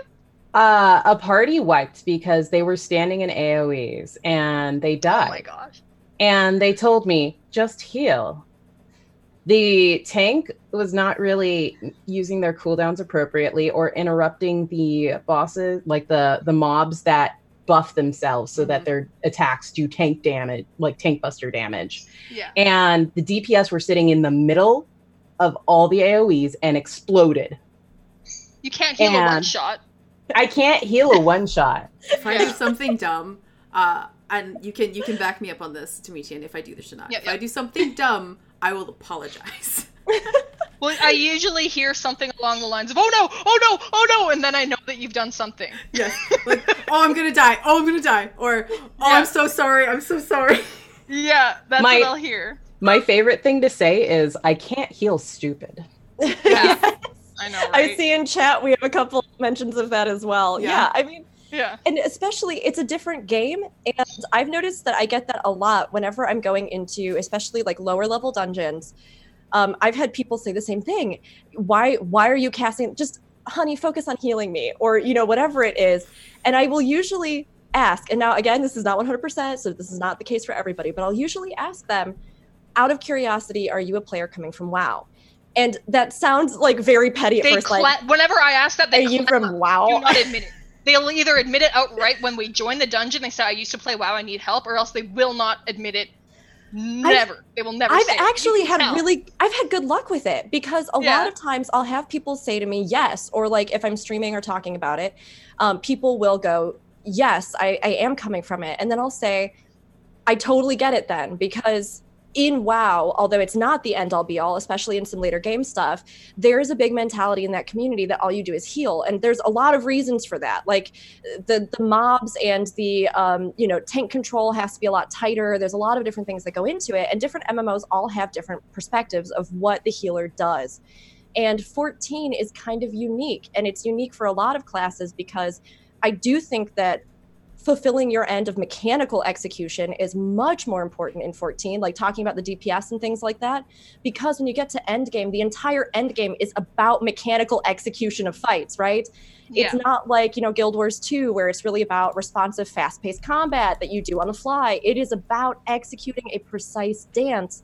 So there are certain things that have to be expected from that. And the same goes for healers, where you're in a game where DPS checks will be very, very brutal and very punishing.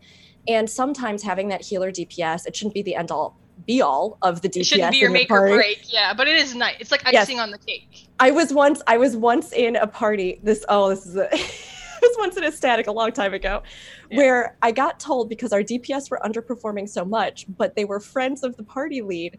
And he was like, I don't want to talk to them about this because they'll feel bad. So I just need you to do 3,000 more DPS. When I was already at the top end of DPS for Astrologian. And he was like, can you just eke out like 3,000 more to compensate for them? And I was like, no, I cannot. I don't think it's physically possible. I was like, unless you add more abilities to my Astrologian bar and get me kicked out of the game. I know I'm not like the podcaster, but how do you guys feel about Super Bolide? Okay, so if I know my tank, if I know the tank, or if I ask the tank, hey, please use your invul in a pull. Like, let me know if you're gonna use it, if you can. And please use your invuls. They are there to be used. They are cooldowns. They are not oh shit buttons. I need to plan for them as much as you need to plan for them. Especially that one. Yeah. I don't like it. The funniest thing ever is that me and like one of my tank buddies, we go in and do dungeons together and trade off healing, because that's kind of what got me wanting to do more healing. And we go in there and we use our invuls on big pulls. We take the huge big pull, and we've never had an issue with Super Bolide until like a couple nights ago. I know what happened already. I've been addictioned, and then Super Bolide, and I was like, oh. That's the only reaction you can have. Oh. And I was like, at least you weren't on Dark Knight. Look, that's the thing. I actually don't care about Super Bolide. And part of it is because I'm playing White Mage this tier. So for me, I've got like 6 things that I can use depending on the level to deal with Super Bolide, and it's not a problem. I actually like Super Bolide more than Living Dead. Yes, thank you. What got me this expansion is the fact that Dark Knight is being played again. First up. So when we were looking at Dark Knight and Stormblood, it was very rare. It was very rare that, especially in endgame content, you saw people bringing in Dark Knights. There were a bunch of reasons. Mostly a warrior, right? Warrior was huge, and then Paladin was like a preferred off, because you got a lot of DPS potency out of them, and there were a bunch of other reasons and all kinds of stuff, right? And Paladin's like a king of mitigation. Mitigation for days. So Dark Knight really was not being run very actively unless somebody loved the class and just loved the feel of it. Unless they're like me, they like the red triangles, but they like the Dark Knight armor, right? The big sword, So cut to me in Shadowbringers. And I had been trained because in a lot of those fights, warrior hits, their home gang, and you were told, like, as a healer, you have to Benny. I played a little bit of White Mage on a different data center towards the end, and people were like, you have to Benny right after that hits, because otherwise they won't survive the next whatever hits and all this stuff. And so I was so trained to do that. Cut to me in Shadowbringers Titania X. We have a Dark Knight because Dark Knight's good again. Everybody's playing it, and I'm like, I'm going to be a very good healer, and their health goes down, and I was like, benediction, and then our tank just face planted, dead. Yeah. And I'm sitting there, and I was like, why? What? Who did it? We had our Dark Knight, he would like call out the ticks. He'd be like, okay, I need to survive 3 of these hits before he can heal me. And he would count them out for me before I press benediction. We had to do it that way. And now he's a gunbreaker, so. I hate it. I'm going to say it right here. Living Dead has the longest time of invuln of any of the tanks, which makes it great. But I hate it because you get that healer anxiety going, right? Like, it is, like, because I get into things like Titan, that last phase where you're at the very end and there's a 3-tank hit. In the middle of that phase, and we raid with the Dark Knight, and there have been times when we were learning where I'm like doing a million other things trying to res people, and then I hear the like clunk, and I'm like, oh my god, was that 2 or 3? Was that 2? No, I could wipe the whole entire encounter party right now if I do it too soon. And my butt cheeks clench so hard, and I hit the Benny, and then everyone dies. Oh. Yeah. I feel that on a spiritual level. Like, I thought, like, when I first came into Shadowbringers, I thought, oh my god, I hate Super Bowl Light. This is the worst. Because the first time I see it, it's not bad. I did benediction before he used it, though. Yeah, like, it's still not bad. It's better than Living Dead. It's better than Living Dead. I did come to like it, yes. No, so that's my feeling. Especially because our tank is very vocal when he uses it. He's like, I'm going to use this soon. I have used this. Yeah, he'll let me know.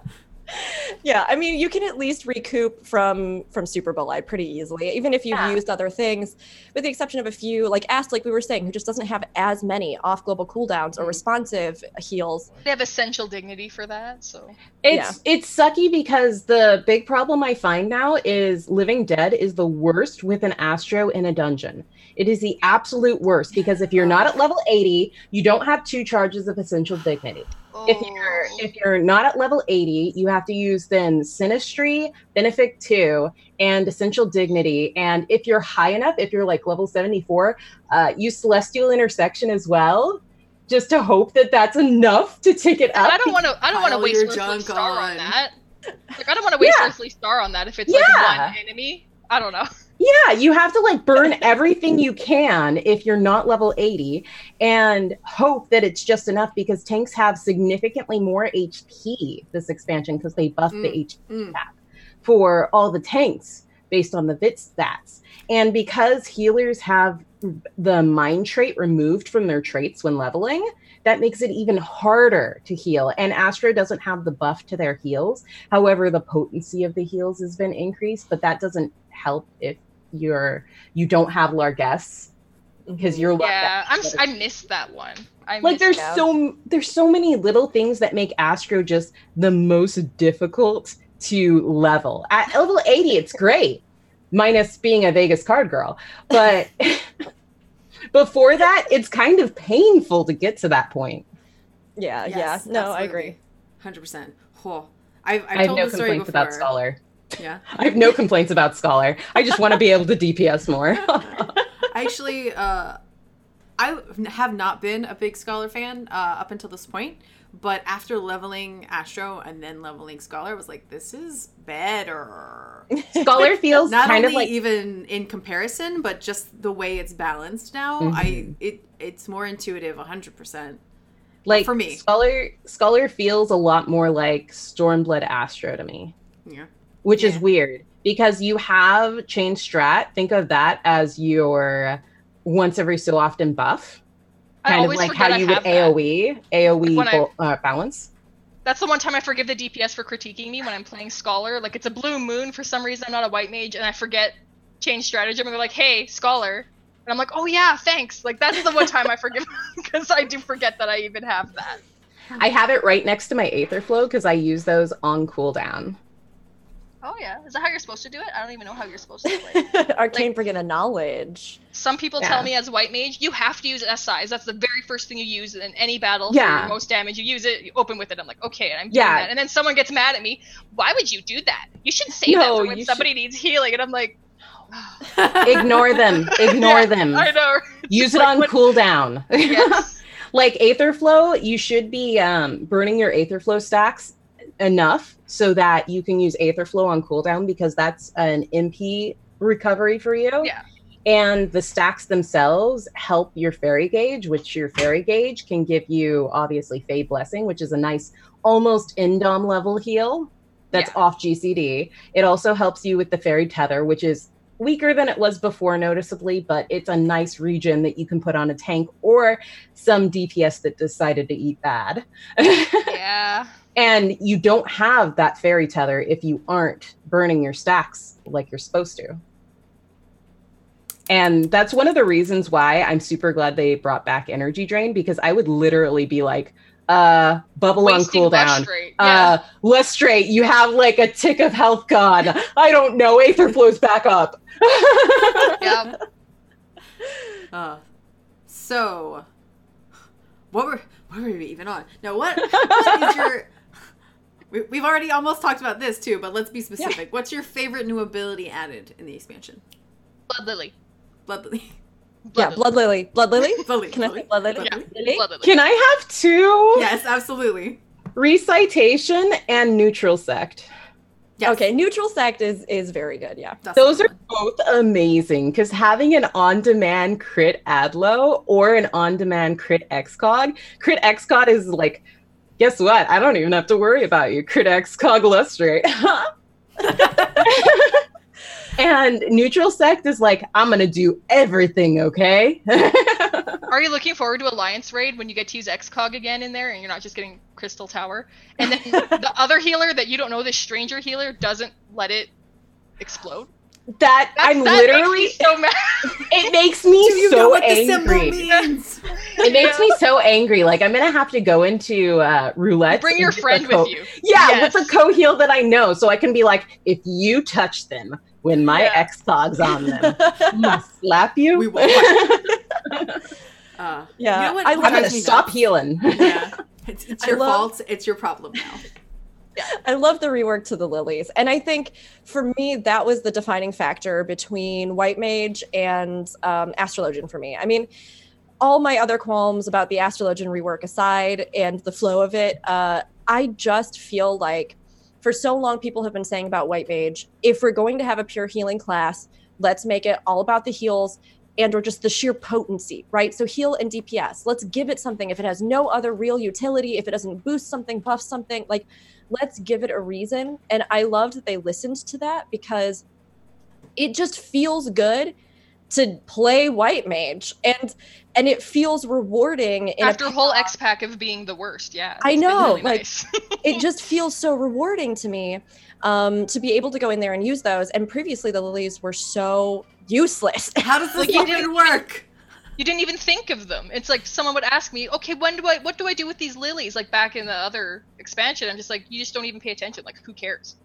Yeah, they were useless. Like they were aesthetically fun, I guess. You're like, yeah, the aesthetic is great. And don't get me wrong, I'm playing Final Fantasy, so I'm kind of here for that to a degree, right? Yeah. The aesthetic is important to me, but they were so impractical in any kind of actual execution. You're sitting there and you're Yeah. like, okay, so if I don't even need the heals that I already have.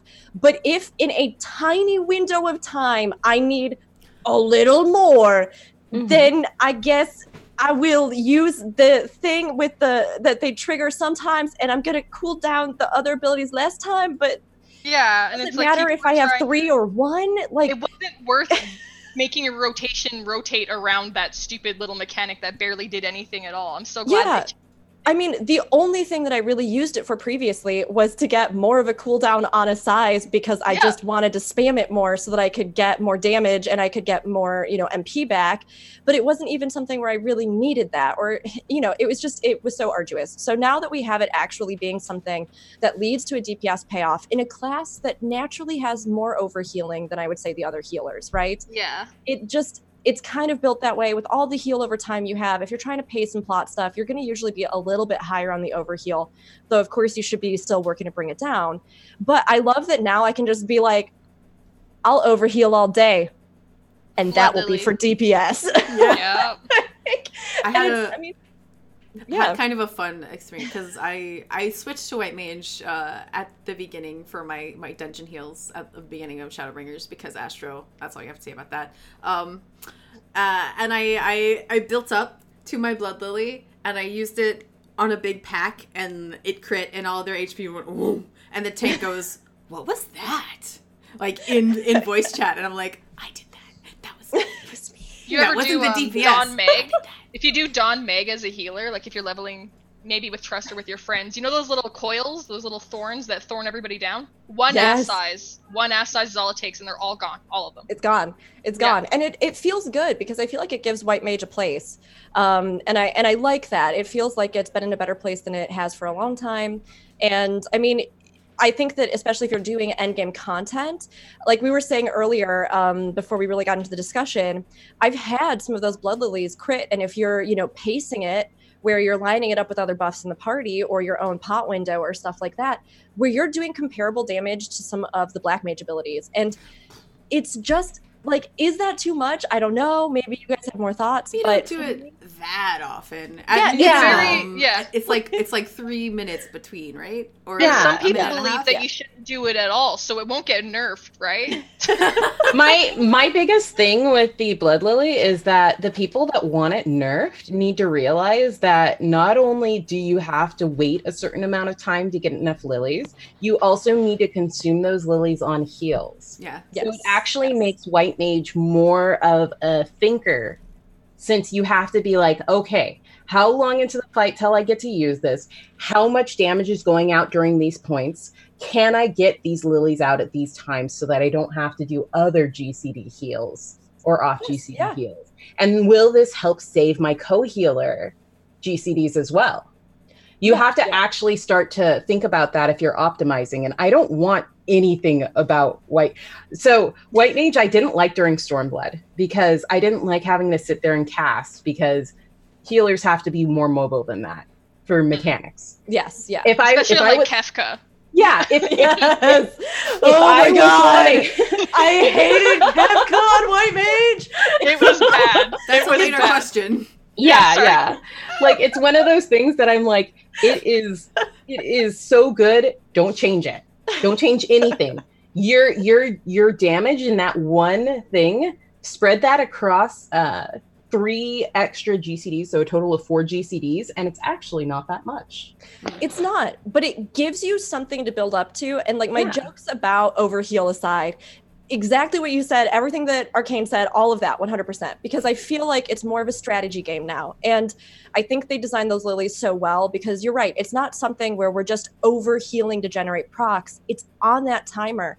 So like, if we have this window of damage, I can pace this, I can plan this, and I can also give my co-healer a bit of a break in those moments where I'm going to be like, look, I know we have this window coming up, so I'm just going to pop these here. You do whatever you need to do, and I've got this portion. Or in those high mobility areas, I think it saved White Mage from some of that stuff that bogged it down in Stormblood, where you were really powerful, but it wasn't always needed, and your cast time, outside of using Swift Cast to just throw heals on people, it was so frustrating. Like, a size was your big thing, and almost any White Mage that I would run with that was like planning endgame content would almost never have reses available because they were always using Swift Cast to try and negate some of the mobility hindrances with those large heals that they needed to do.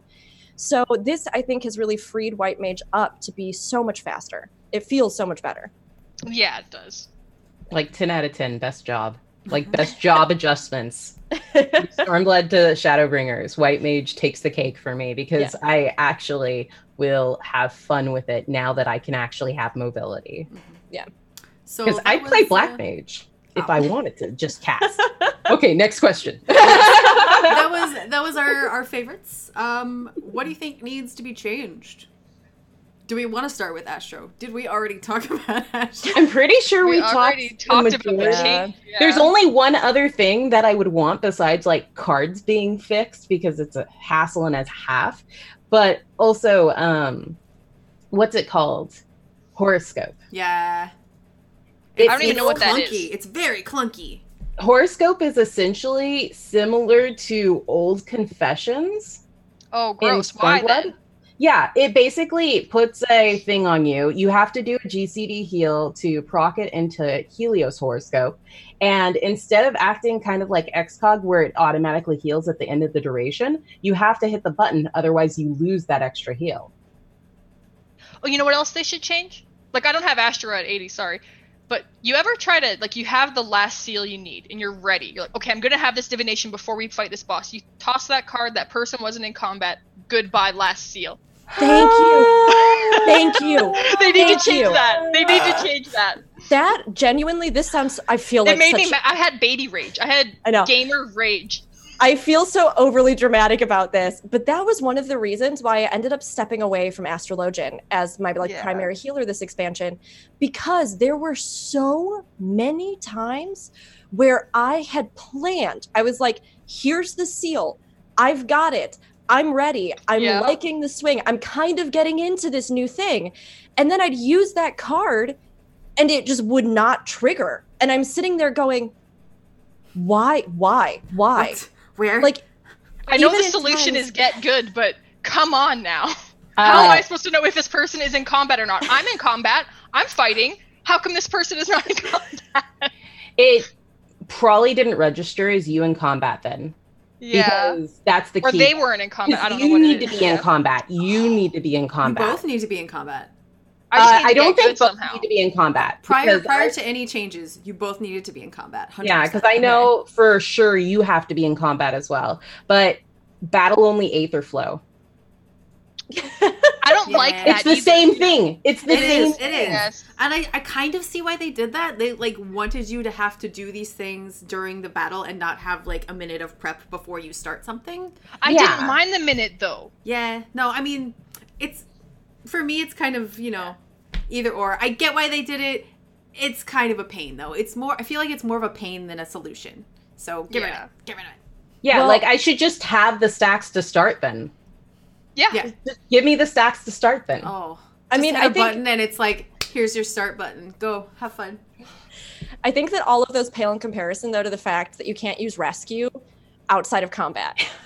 And I personally, I understand why. I know why. I'm kidding. I want to kill people. Let me rescue them when they're But not you in know combat. what? Sometimes it would be really useful if somebody's Yeah. like AFK and they're standing in crap, and you're like, no, just come here. You didn't hit anything yet. You're dead. Okay. No, Zen, Yeah. we don't need it. We don't need it. No, I know, but in those very small situations where your friend has gone AFK, you're like, I would like to help you, but I can't. If That's you're in bad. combat, just put a region on them, then rescue them. But it does drive me yeah. nuts with Astrologian, because one of my favorite things about the flow of Astro was the fact that, like, when I would be going through dungeons, one of the biggest things for me with Astrologian was that it was an ongoing game, right? So you're between pulls and you're already thinking ahead to, like, what can I draw? How can I line it up? How can I? And of course, now we don't necessarily need that because we know what everything is going to do, essentially. But with the Seal game, it then becomes kind of frustrating because you can't always prep. You can't always be like, I know they're going to do a big pull here in this next bit. So as we're on the move and while I run, I'm going to auto run and I'm going to line these cards up and I'm going to get this ready. I'm going to get these seals ready. I'm going to have this pop ready for everybody. And it's just, it just makes me feel like Astro had such a fun speed to it before. And now it's kind of, I love Arcane that you've been calling it the like Vegas card dealer, because I feel like it's a little bit more stationary with that. And it just doesn't feel like it's as on the fly anymore. I thought of a situation for the rescue thing. Way too many times in Palace of the Dead. Oh, Somebody's not in the teleporter thing. They're in the room. Yeah. They're not in the but there's nothing. You're not fighting anything because you're trying to teleport. Just come here. Yes. Just come here. Yes. Okay, that's one that would be acceptable. Not realistic, but I want it. So I guess we overall feel like healers are in a good place with the exception of like 3 things. Yeah, and I mean, all of that said, I still feel like minus a few little things, like we talked about the tweaks with Astro, we talked about the fact that a lot of the DPS rotations have been sort of simplified, which is good and bad. But I think that, you know, there are some classes where maybe they could still let that DPS shine a little. And I think, well, I hope that by simplifying it, they were hoping to make it easier for people who were nervous about DPSing. People who maybe wanted to add that support by DPSing, but were like, if I stop paying attention to healing, then I'm going to tunnel and then somebody's going to die. But now I think maybe they'll try it. I think it definitely made it a little bit easier for people to just get into and starting fresh tackle healers. And I feel like I have seen at least this expansion, and everybody, again, contradict me if you want to, but I have seen all 3 healers being run really liberally. Like almost every party that I've been through or a part of or are static, people seem to be bringing in all 3, which is really nice, I think. There isn't a no white mages allowed sign on the clubhouse anymore. Yeah, they took that down. Yeah, but I find that there's a lot fewer, there's either fewer Astros or fewer Scholars, depending on where you're playing. Like on Crystal Data Center, I feel like Scholars don't exist because every party has a white mage. Yeah. I mean, every white party mage has a white mage. And my static on Aether has white mage Astro, which is kind of weird, but completely. That's what we run. Yeah. It's kind of weird because Scholars toolkit is so robust, but we want people to play what they want to play. Exactly. That's why our static has white mage. Yeah, exactly. And that's why we have it too. And it's so sad because I want people to try Scholar more because they still have this mentality of Scholar is pet management. And I'm like, no, it's not as bad. It's not as bad as you think it is. The worst part about Scholar for me was because I was unfamiliar with the job because I didn't play it often, when the tooltips were like, executes Feywind. I'm like, I don't know what that does. It's funny. But they're fixing that, right? It's like that now, but before it would actually say what the ability did. Mm-hmm. Like it didn't say execute Feywind. It actually said execute Feywind. Feywind increases, essentially. But I think they're going to fix that. I hope they do. They should. Because it's terrible right now. Well, yeah, because you do have Feywind in there. You look it up, don't you? But you can't put it on your bar. Feywind doesn't exist anymore, so we're referencing something that doesn't exist. But like, you can look it up, but you have to go into your actions and then scroll all the way down to the ones that can't be assigned to hotbars. Because and let's be real, no one's doing that much research. Actions, and people don't know what they do then, because like Fey Illumination is no longer what it used to be. It is a combination of whatever the other Fey that they took away from Eos was. So it does minor mitigation, like 5%, and then healing up. Well, I try and just put them in the same spot as my white mage abilities, but the Scholar kit has so many like different things than the other two, because I feel like the other two you can swap pretty easily, but Scholar is like, you want to be a little confused? It's different. It's easier than it seems. Like I actually have my hotbars set up for all 3 with similar abilities in the same spots mostly. The only differences I have is my major DPS spell in White Mage is where Chain Strat is. Because that's where I'm going to pay attention to if I'm on White Mage. So that's where I'm going to pay attention to when I'm on Scholar. And on Astro, that's where I have Sleep Draw. Yeah. And AoE buttons stay with the AoE buttons. Single target stay with the single target. And then I have like some extras off to the side because there's extra on Scholar. No. Have you PvP'd as Astro lately? I haven't lately. I need to. You should. Because you could just use Benefic 1 and then it makes your next cast instant cast. Yes! So you can just Benefic 1 forever. Like I was doing some training feast with a friend of mine because he was like 3 feast wins away from getting his Garrow mount. He's like, well, come and help me with this. And I said, sure. And I went in as White Mage. I just got rocked again and again. So yeah, White Mage is good, but not good in PvP. And I went Astro PvP and I was like, I wish this was a real mechanic.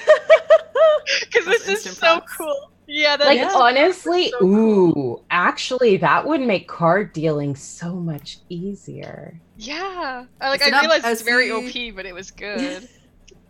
Like, give me a Astro, reason. Astro needs something, like some little leg up somewhere. Yeah, they need something to just sort of fill out. Either, like, if they're going to stay the same with the cards, they need something to fill out those holes in the kit that the old cards used to at least somewhat accommodate for.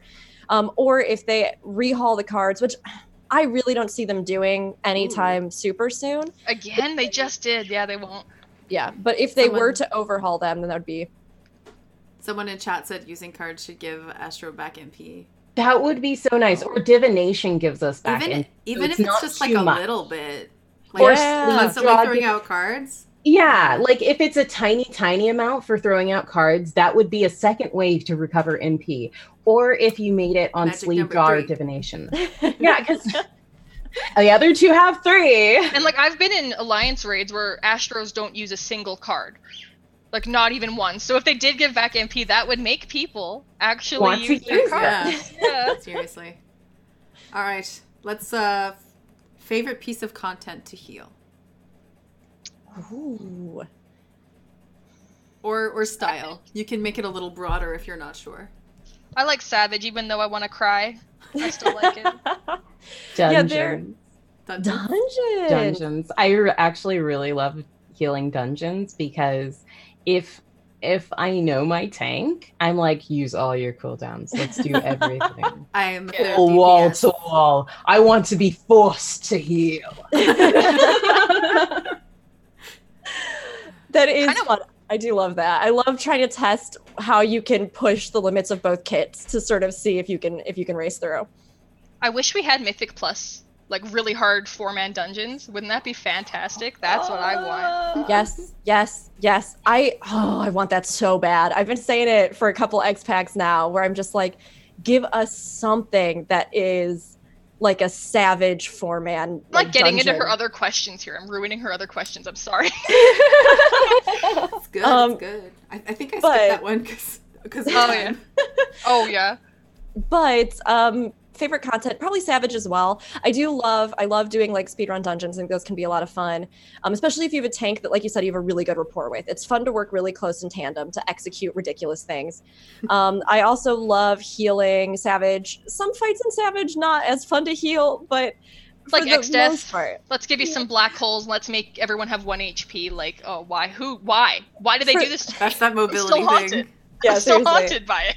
For the most part, I love that Savage pushes to the limit your kits and planning in ways that you don't always get to in other content, which is really fun.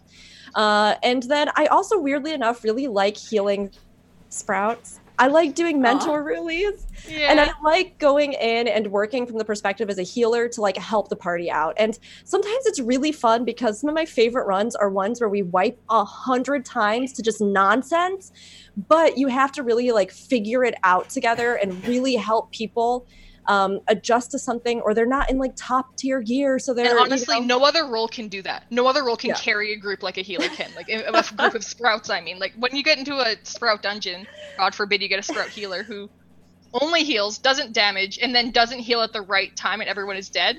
Like you definitely have to be the healer when you go in there to do that Aran Veil with all the Sprouts. One of my favorite dungeon runs ever was, I actually wasn't a healer in this one. I was playing DPS because I was leveling Sam. And I went in and we had a full Sprout party except for me. And we had a Sprout healer that was so far beneath the minimum eye level for the dungeon that I've never seen this. It was insane. I've never seen this before or after. How did they get in? Leveling dungeons have no minimum item level requirement. Oh no. Okay, sorry. Anyway. No, they were so far under that they actually, like, their single target heal could not heal at a pace that even vaguely dealt with it. And we were in, the one with all the ants and the chimera at the end. Oh, Cutter's Cry, which is also like a level break dungeon for tanks because they're dealing with these multiple mechanics, and all the party because you're dealing with the in-out mechanic. And I literally did not think we were going to be able to feasibly make it through this dungeon, but we started just breaking down the healer kit collaboratively. And I was like, guys, stick in here. We can do this. It took us to the last 5 minutes of the timer on the dungeon, but we went through every single fight and broke down every single thing that they could do. We talked about what heal over time was. We talked about how you can do CC so that we could, like, you know, talking about that knockback sleep, like how you could yeah. This is warming my heart right now. like, it was amazing because it taught me something about the fights in the dungeon in a way that I would never think of being a player who's geared, kitted, you know?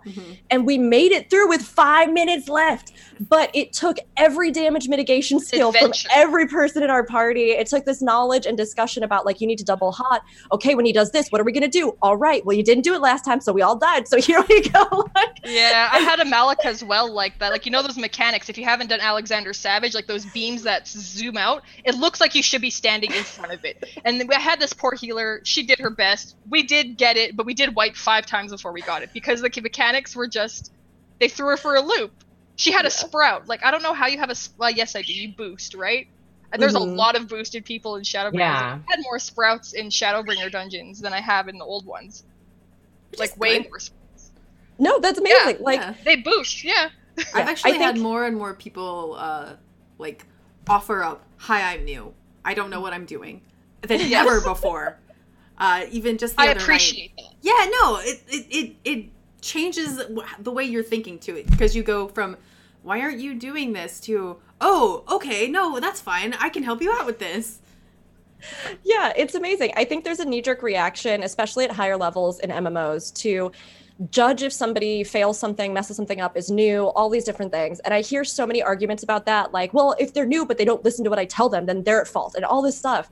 But sometimes, like, it is this amazing opportunity to reevaluate roles, classes, and content in a way that you just would never think of otherwise, and to also be a really good advocate for the game and just, like, Yeah. get people into it. Yeah, those 3 people who were with you are probably like, "Oh my gosh, the community in this game is so helpful."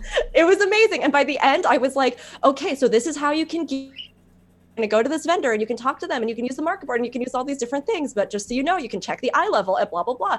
And like, it's just cool. Like, I will never forget that. And I think people sometimes look at it as an inconvenience when it can actually be something outside of just clearing content that is a really important memory in a game and You- can be yeah. so memorable. You've helped those people, and then by helping them, you've helped every single other person they will ever do anything with. Yeah. And like all their other, because people don't typically, like when I find whenever I get a group of 1 new person, there's typically 2 or 3 new sprouts. There's 2 friends that are new together playing, right? So it's good to, they could teach their friends too. Yeah, it was fun. It was fun though. I'll weigh in as a pseudo, just mostly dungeon healer. My favorite content to heal is the 24-man, because I feel like it's a little bit more difficult than the dungeons. In dungeons, I definitely feel like I'm just like, what is it? Holy, holy, holy, holy, off GCD, holy, holy, holy, right? Yeah. But in 24-mans, you have to pay a little bit more attention. You have all these people to take care of that are doing mechanics that are more difficult than a dungeon. And then you also have the other 2 parties that you have to keep an eye on. loved Dunscaith as a healer. It was everybody's nightmare, but it's fun Scathe to me because the amount of times that we would go through a fight and then I would have to res half of the entire Oh yeah. alliance. Like, Even just the first fight, the first boss, that first encounter. I'm impressed if I don't have to raise 4 times. Like, it's so fun. And some people might hate it, I don't know, but I remember, like, I was playing White Mage in Heavensward at that point, and I remember that there were runs because, like, you just had more of the mana to do that, and you could, you know, kind of negotiate it, where literally the run would be saved because the healers were resing. Or off of that, right when Eureka was very first released, and Yeah. we went out to, this is another memory that will stick with me forever. We went out to the Cyclops field, and it was all these people who were super underleveled, and we're all just trying to fight there in this huge train, and we get there and we're parked, and there had to be, almost a full server at this location because it was one of the very first times that the Cyclops boss had been triggered. And we're all like around him, and everybody's like, anybody know about this one? And everyone's like, no, I haven't even seen it on the official boss lists yet. Okay, let's do it. And it was a field of corpses. Yeah. Like, Even after people know how to do that, it's still a field Yes. of corpses. It was the most amazing thing I've seen. it felt for the first time in the game like healers were actual medics, because so many of us had hung back because we knew it was going to be a bloodbath, that then people were calling on the field, medic, medic, medic. And like all the healers were rushing in and literally going from corpse to corpse, just trying to get enough people up so that we could continue. Mm-hmm. And it was such a visceral like feeling of being a healer in a way that like I haven't experienced in the game. And then you get Really the title sense. Good Samaritan for raising Yes. 200 people, and that's where you get it, Eureka. Yeah. I can't wait for new Eureka. It's gonna be fun. I think with some tweaks, they could make that really cool content. And they were tweaking it as they went. And I think Baldesion really kind of led to a cool possibility for zones like that. We'll just have to see. Mm-hmm. So most difficult / least favorite content. I would say not least favorite, but most difficult challenge runs. There's challenge runs that people like to do of stuff. I've done Light Party for extremes. I have done Light Party for alliance raids. These are some of my favorite things to do because it's harder to heal because it's only one healer. You don't have anyone really to rely on. Less DPS. Less DPSing, and because there's fewer people, any stack mechanics they're gonna hit harder and stuff like that. Yeah, that kind of stuff reminds me of just normal content and Final Fantasy XI, which was really fun. It's Well, like my not favorite now, thing. but back in the day. It's one of those situations where I'm sorry, I keep interrupting you. The thing could very quickly turn on you, and one person doing one tiny thing could save the day. And if you're that person, it's so gratifying. You're like, yes, I did it. I feel like the opportunity is pretty high on healer. So please continue, Yeah. sorry. Yeah, just challenge runs in general. Because I know I've done the other day, I was all like, 2 tanks and 2 DPS, we could totally do a leveling roulette. We got Stone Vigil. We had to like tank swap repeatedly to make sure we could keep each other alive in our leveling roulette. We took on the like boss and we cleared the dungeon still in the time it would take to do a regular leveling roulette. That's how fun it is if you can get a group to do challenge runs that are just odd. And I know I've done all tank expert roulettes. Those are hilariously great. What is the one with the Chicken Palace of the Dead? The actual dungeon, though. It's like a hard mode. Tantara. Yes. Tantara. I did a complete healer run of that, which was pretty easy until the very last fight, and then it's very hard. Like one of us, like, because the whole time you could basically not really coordinate who was going to heal, but at the end it was like, after 4 tries, you are the healer. You heal. And I used to have a kind of a static that would do expert roulettes, and we'd switch jobs around, but sometimes there would be not enough communication, so we'd end up with 3 DPS and a tank in expert roulettes, which is still relevant content. But this is when Black Mage still had physic. And so one of us was a Black Mage, and they had to physic heal the whole dungeon.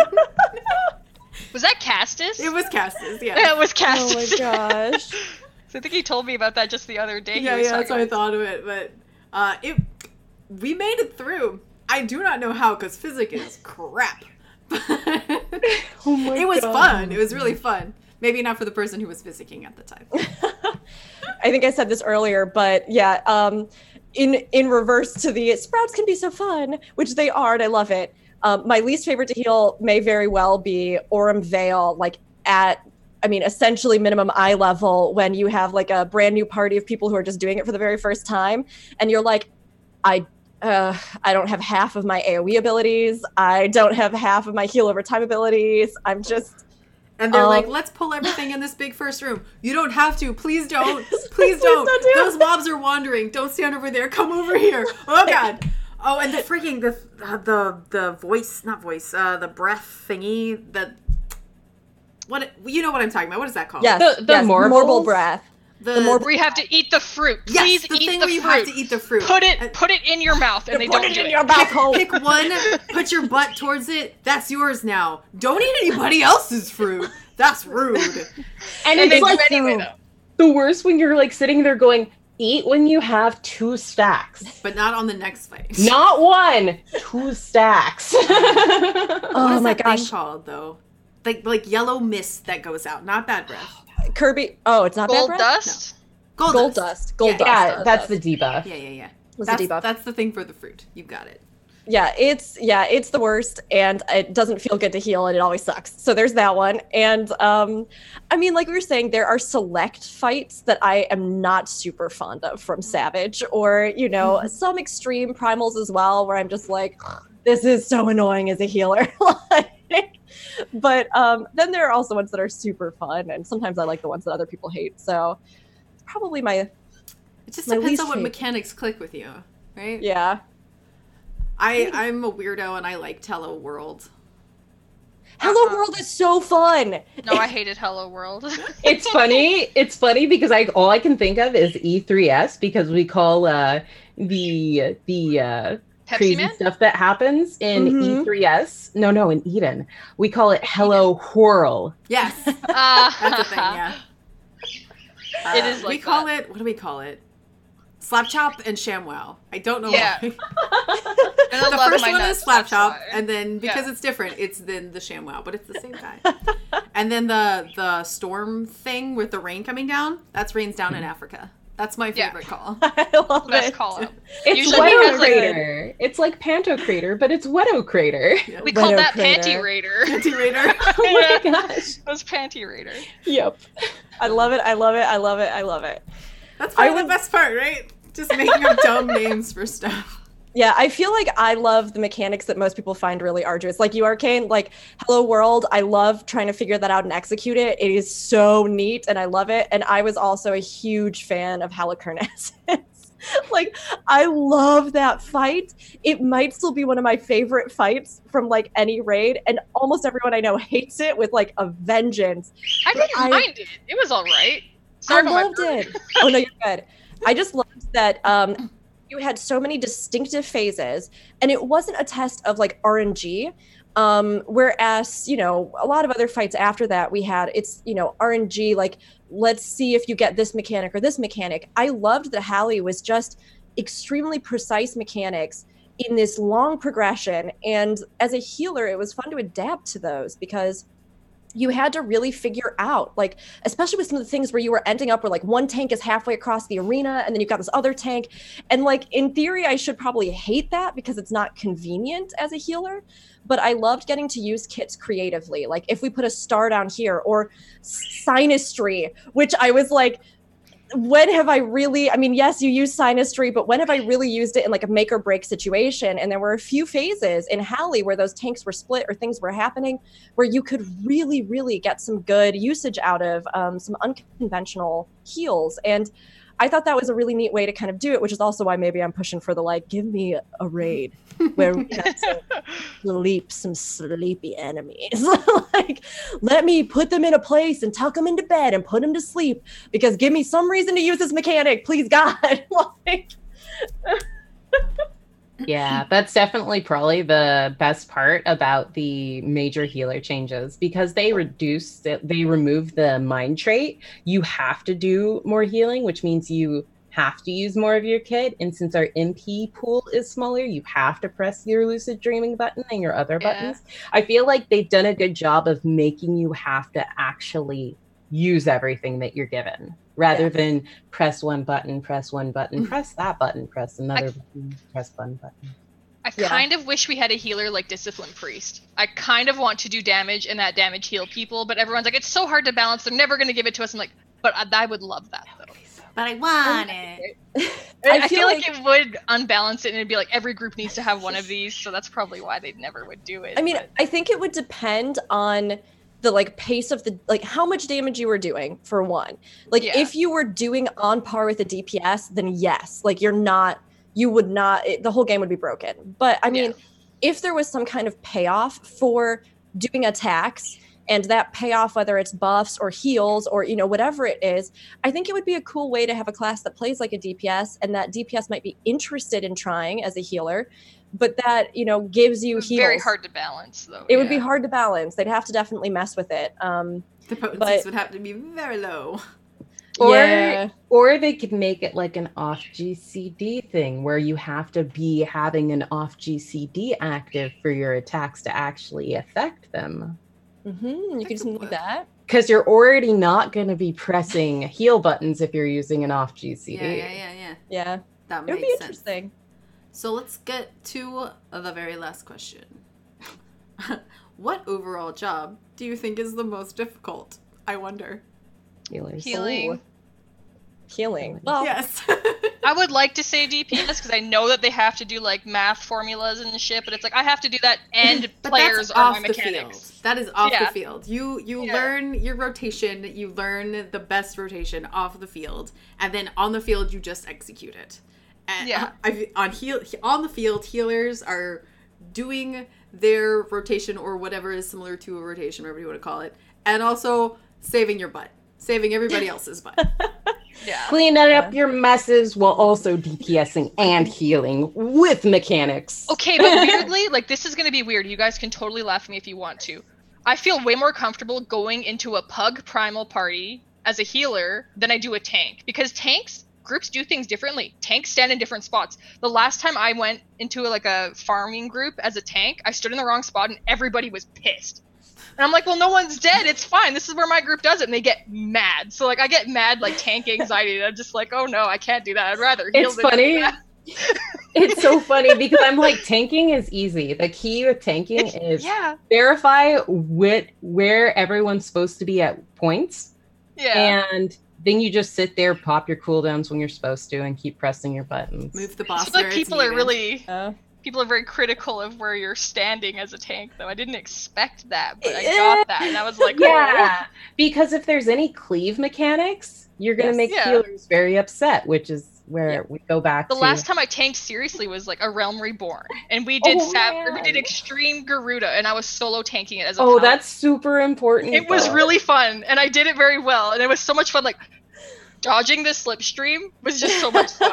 It was You fun. should come back to tanking because this X pack, tanking is brain dead. Oh, so I can't just mess it up. It's like easy to do. It's extremely hard to mess it up unless you're in Titan and cleaving everyone with Stone Crusher. Oh, yeah, They that- streamlined it with like a machete, right? Yeah, like the only tank that it feels like you have to do a lot is Gunbreaker because it plays like a DPS. But Mhm. even then, your main thing is still just, you don't even have to think about aggro. You just pop tank stance and you're good. Yeah. You, I just want you guys to know. Oh, sorry, keep going. Yeah, like it's there's not a lot going on with it now. It's so much easier. Your rotations are 1, 2, 3. Your cooldowns are all the same across all the tanks pretty much. Yeah. it's a tough question for me because I think there's always this discussion about what role is the hardest.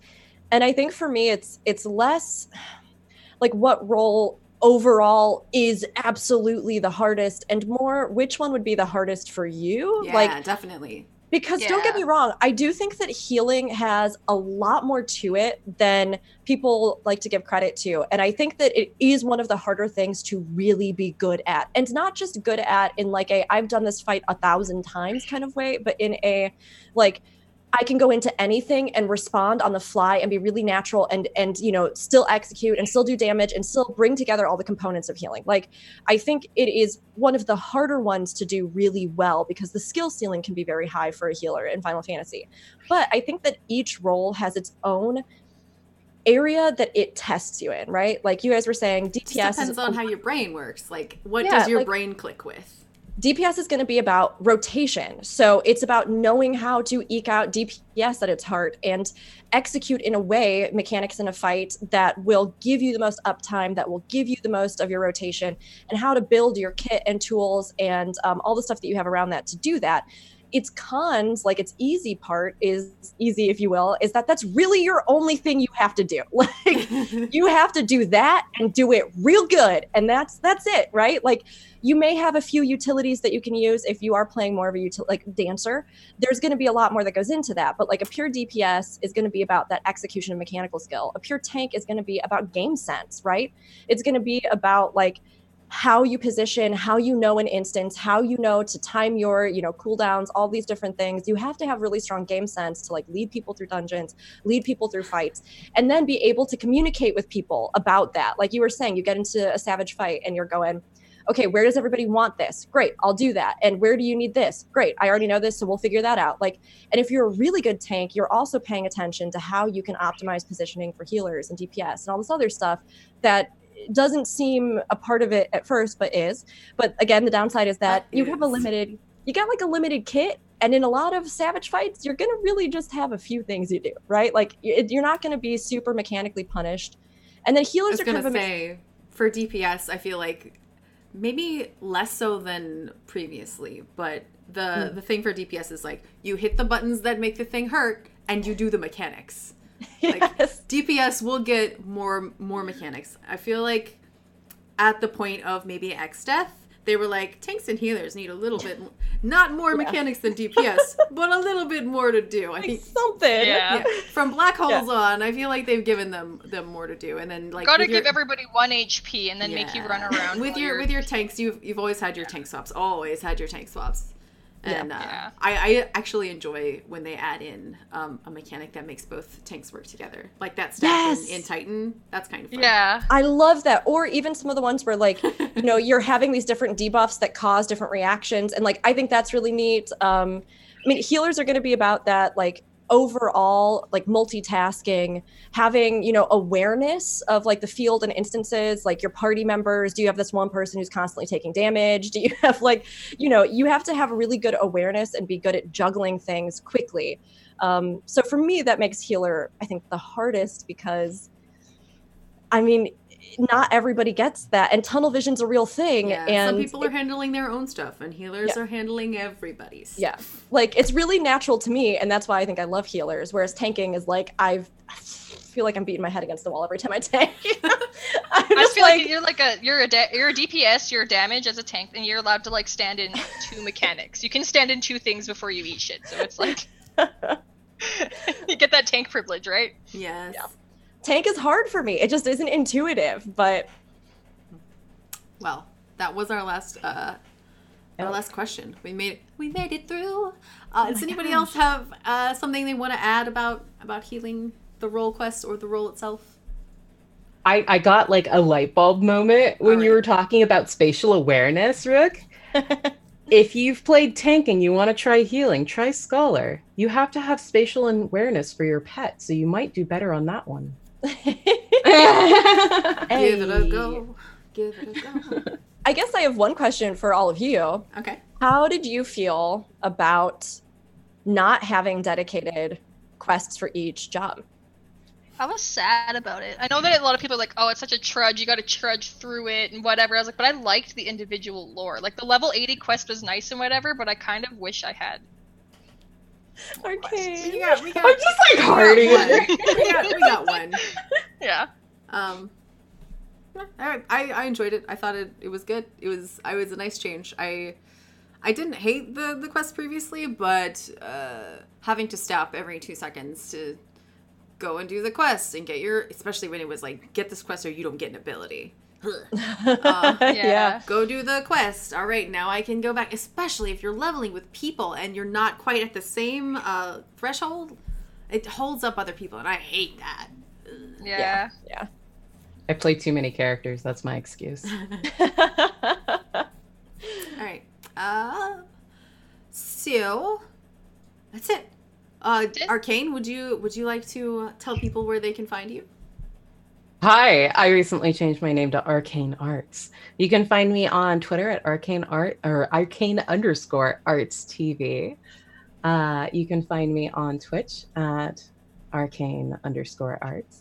I'm a Final Fantasy XIV focused variety caster. I draw, I knit, I sew, and I do stuff in games. Arts, you might say. You might say. Oh, the arcane variety. Spooky. Do you have any info you want to share, or do we want to hide, Dimitri? Oh, I'm good hiding. No, I'm Okay. totally good. I'm good. I'm just an anonymous Ellison who doesn't like Lalafell. I'm good, man. Thank you so much to the both of you for joining us. This has been a super fun discussion and our very first ladies only podcast. So making history over here. Rise of the ladies. Let's do it. Yes. If you want to get in touch with Gamerscape or Aetheryte Radio, you can email us at aetheryteradio@gamerscape.com.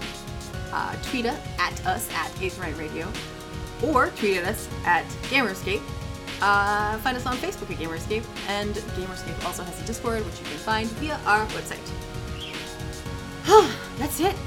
We made it. That's it. We did it. We made it. Thank you, everybody in chat who hung out and chatted with us. It was a super active chat. It was a great time. Thank you so much.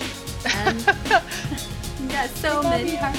We'll see you guys next week for our discussion of the live letter.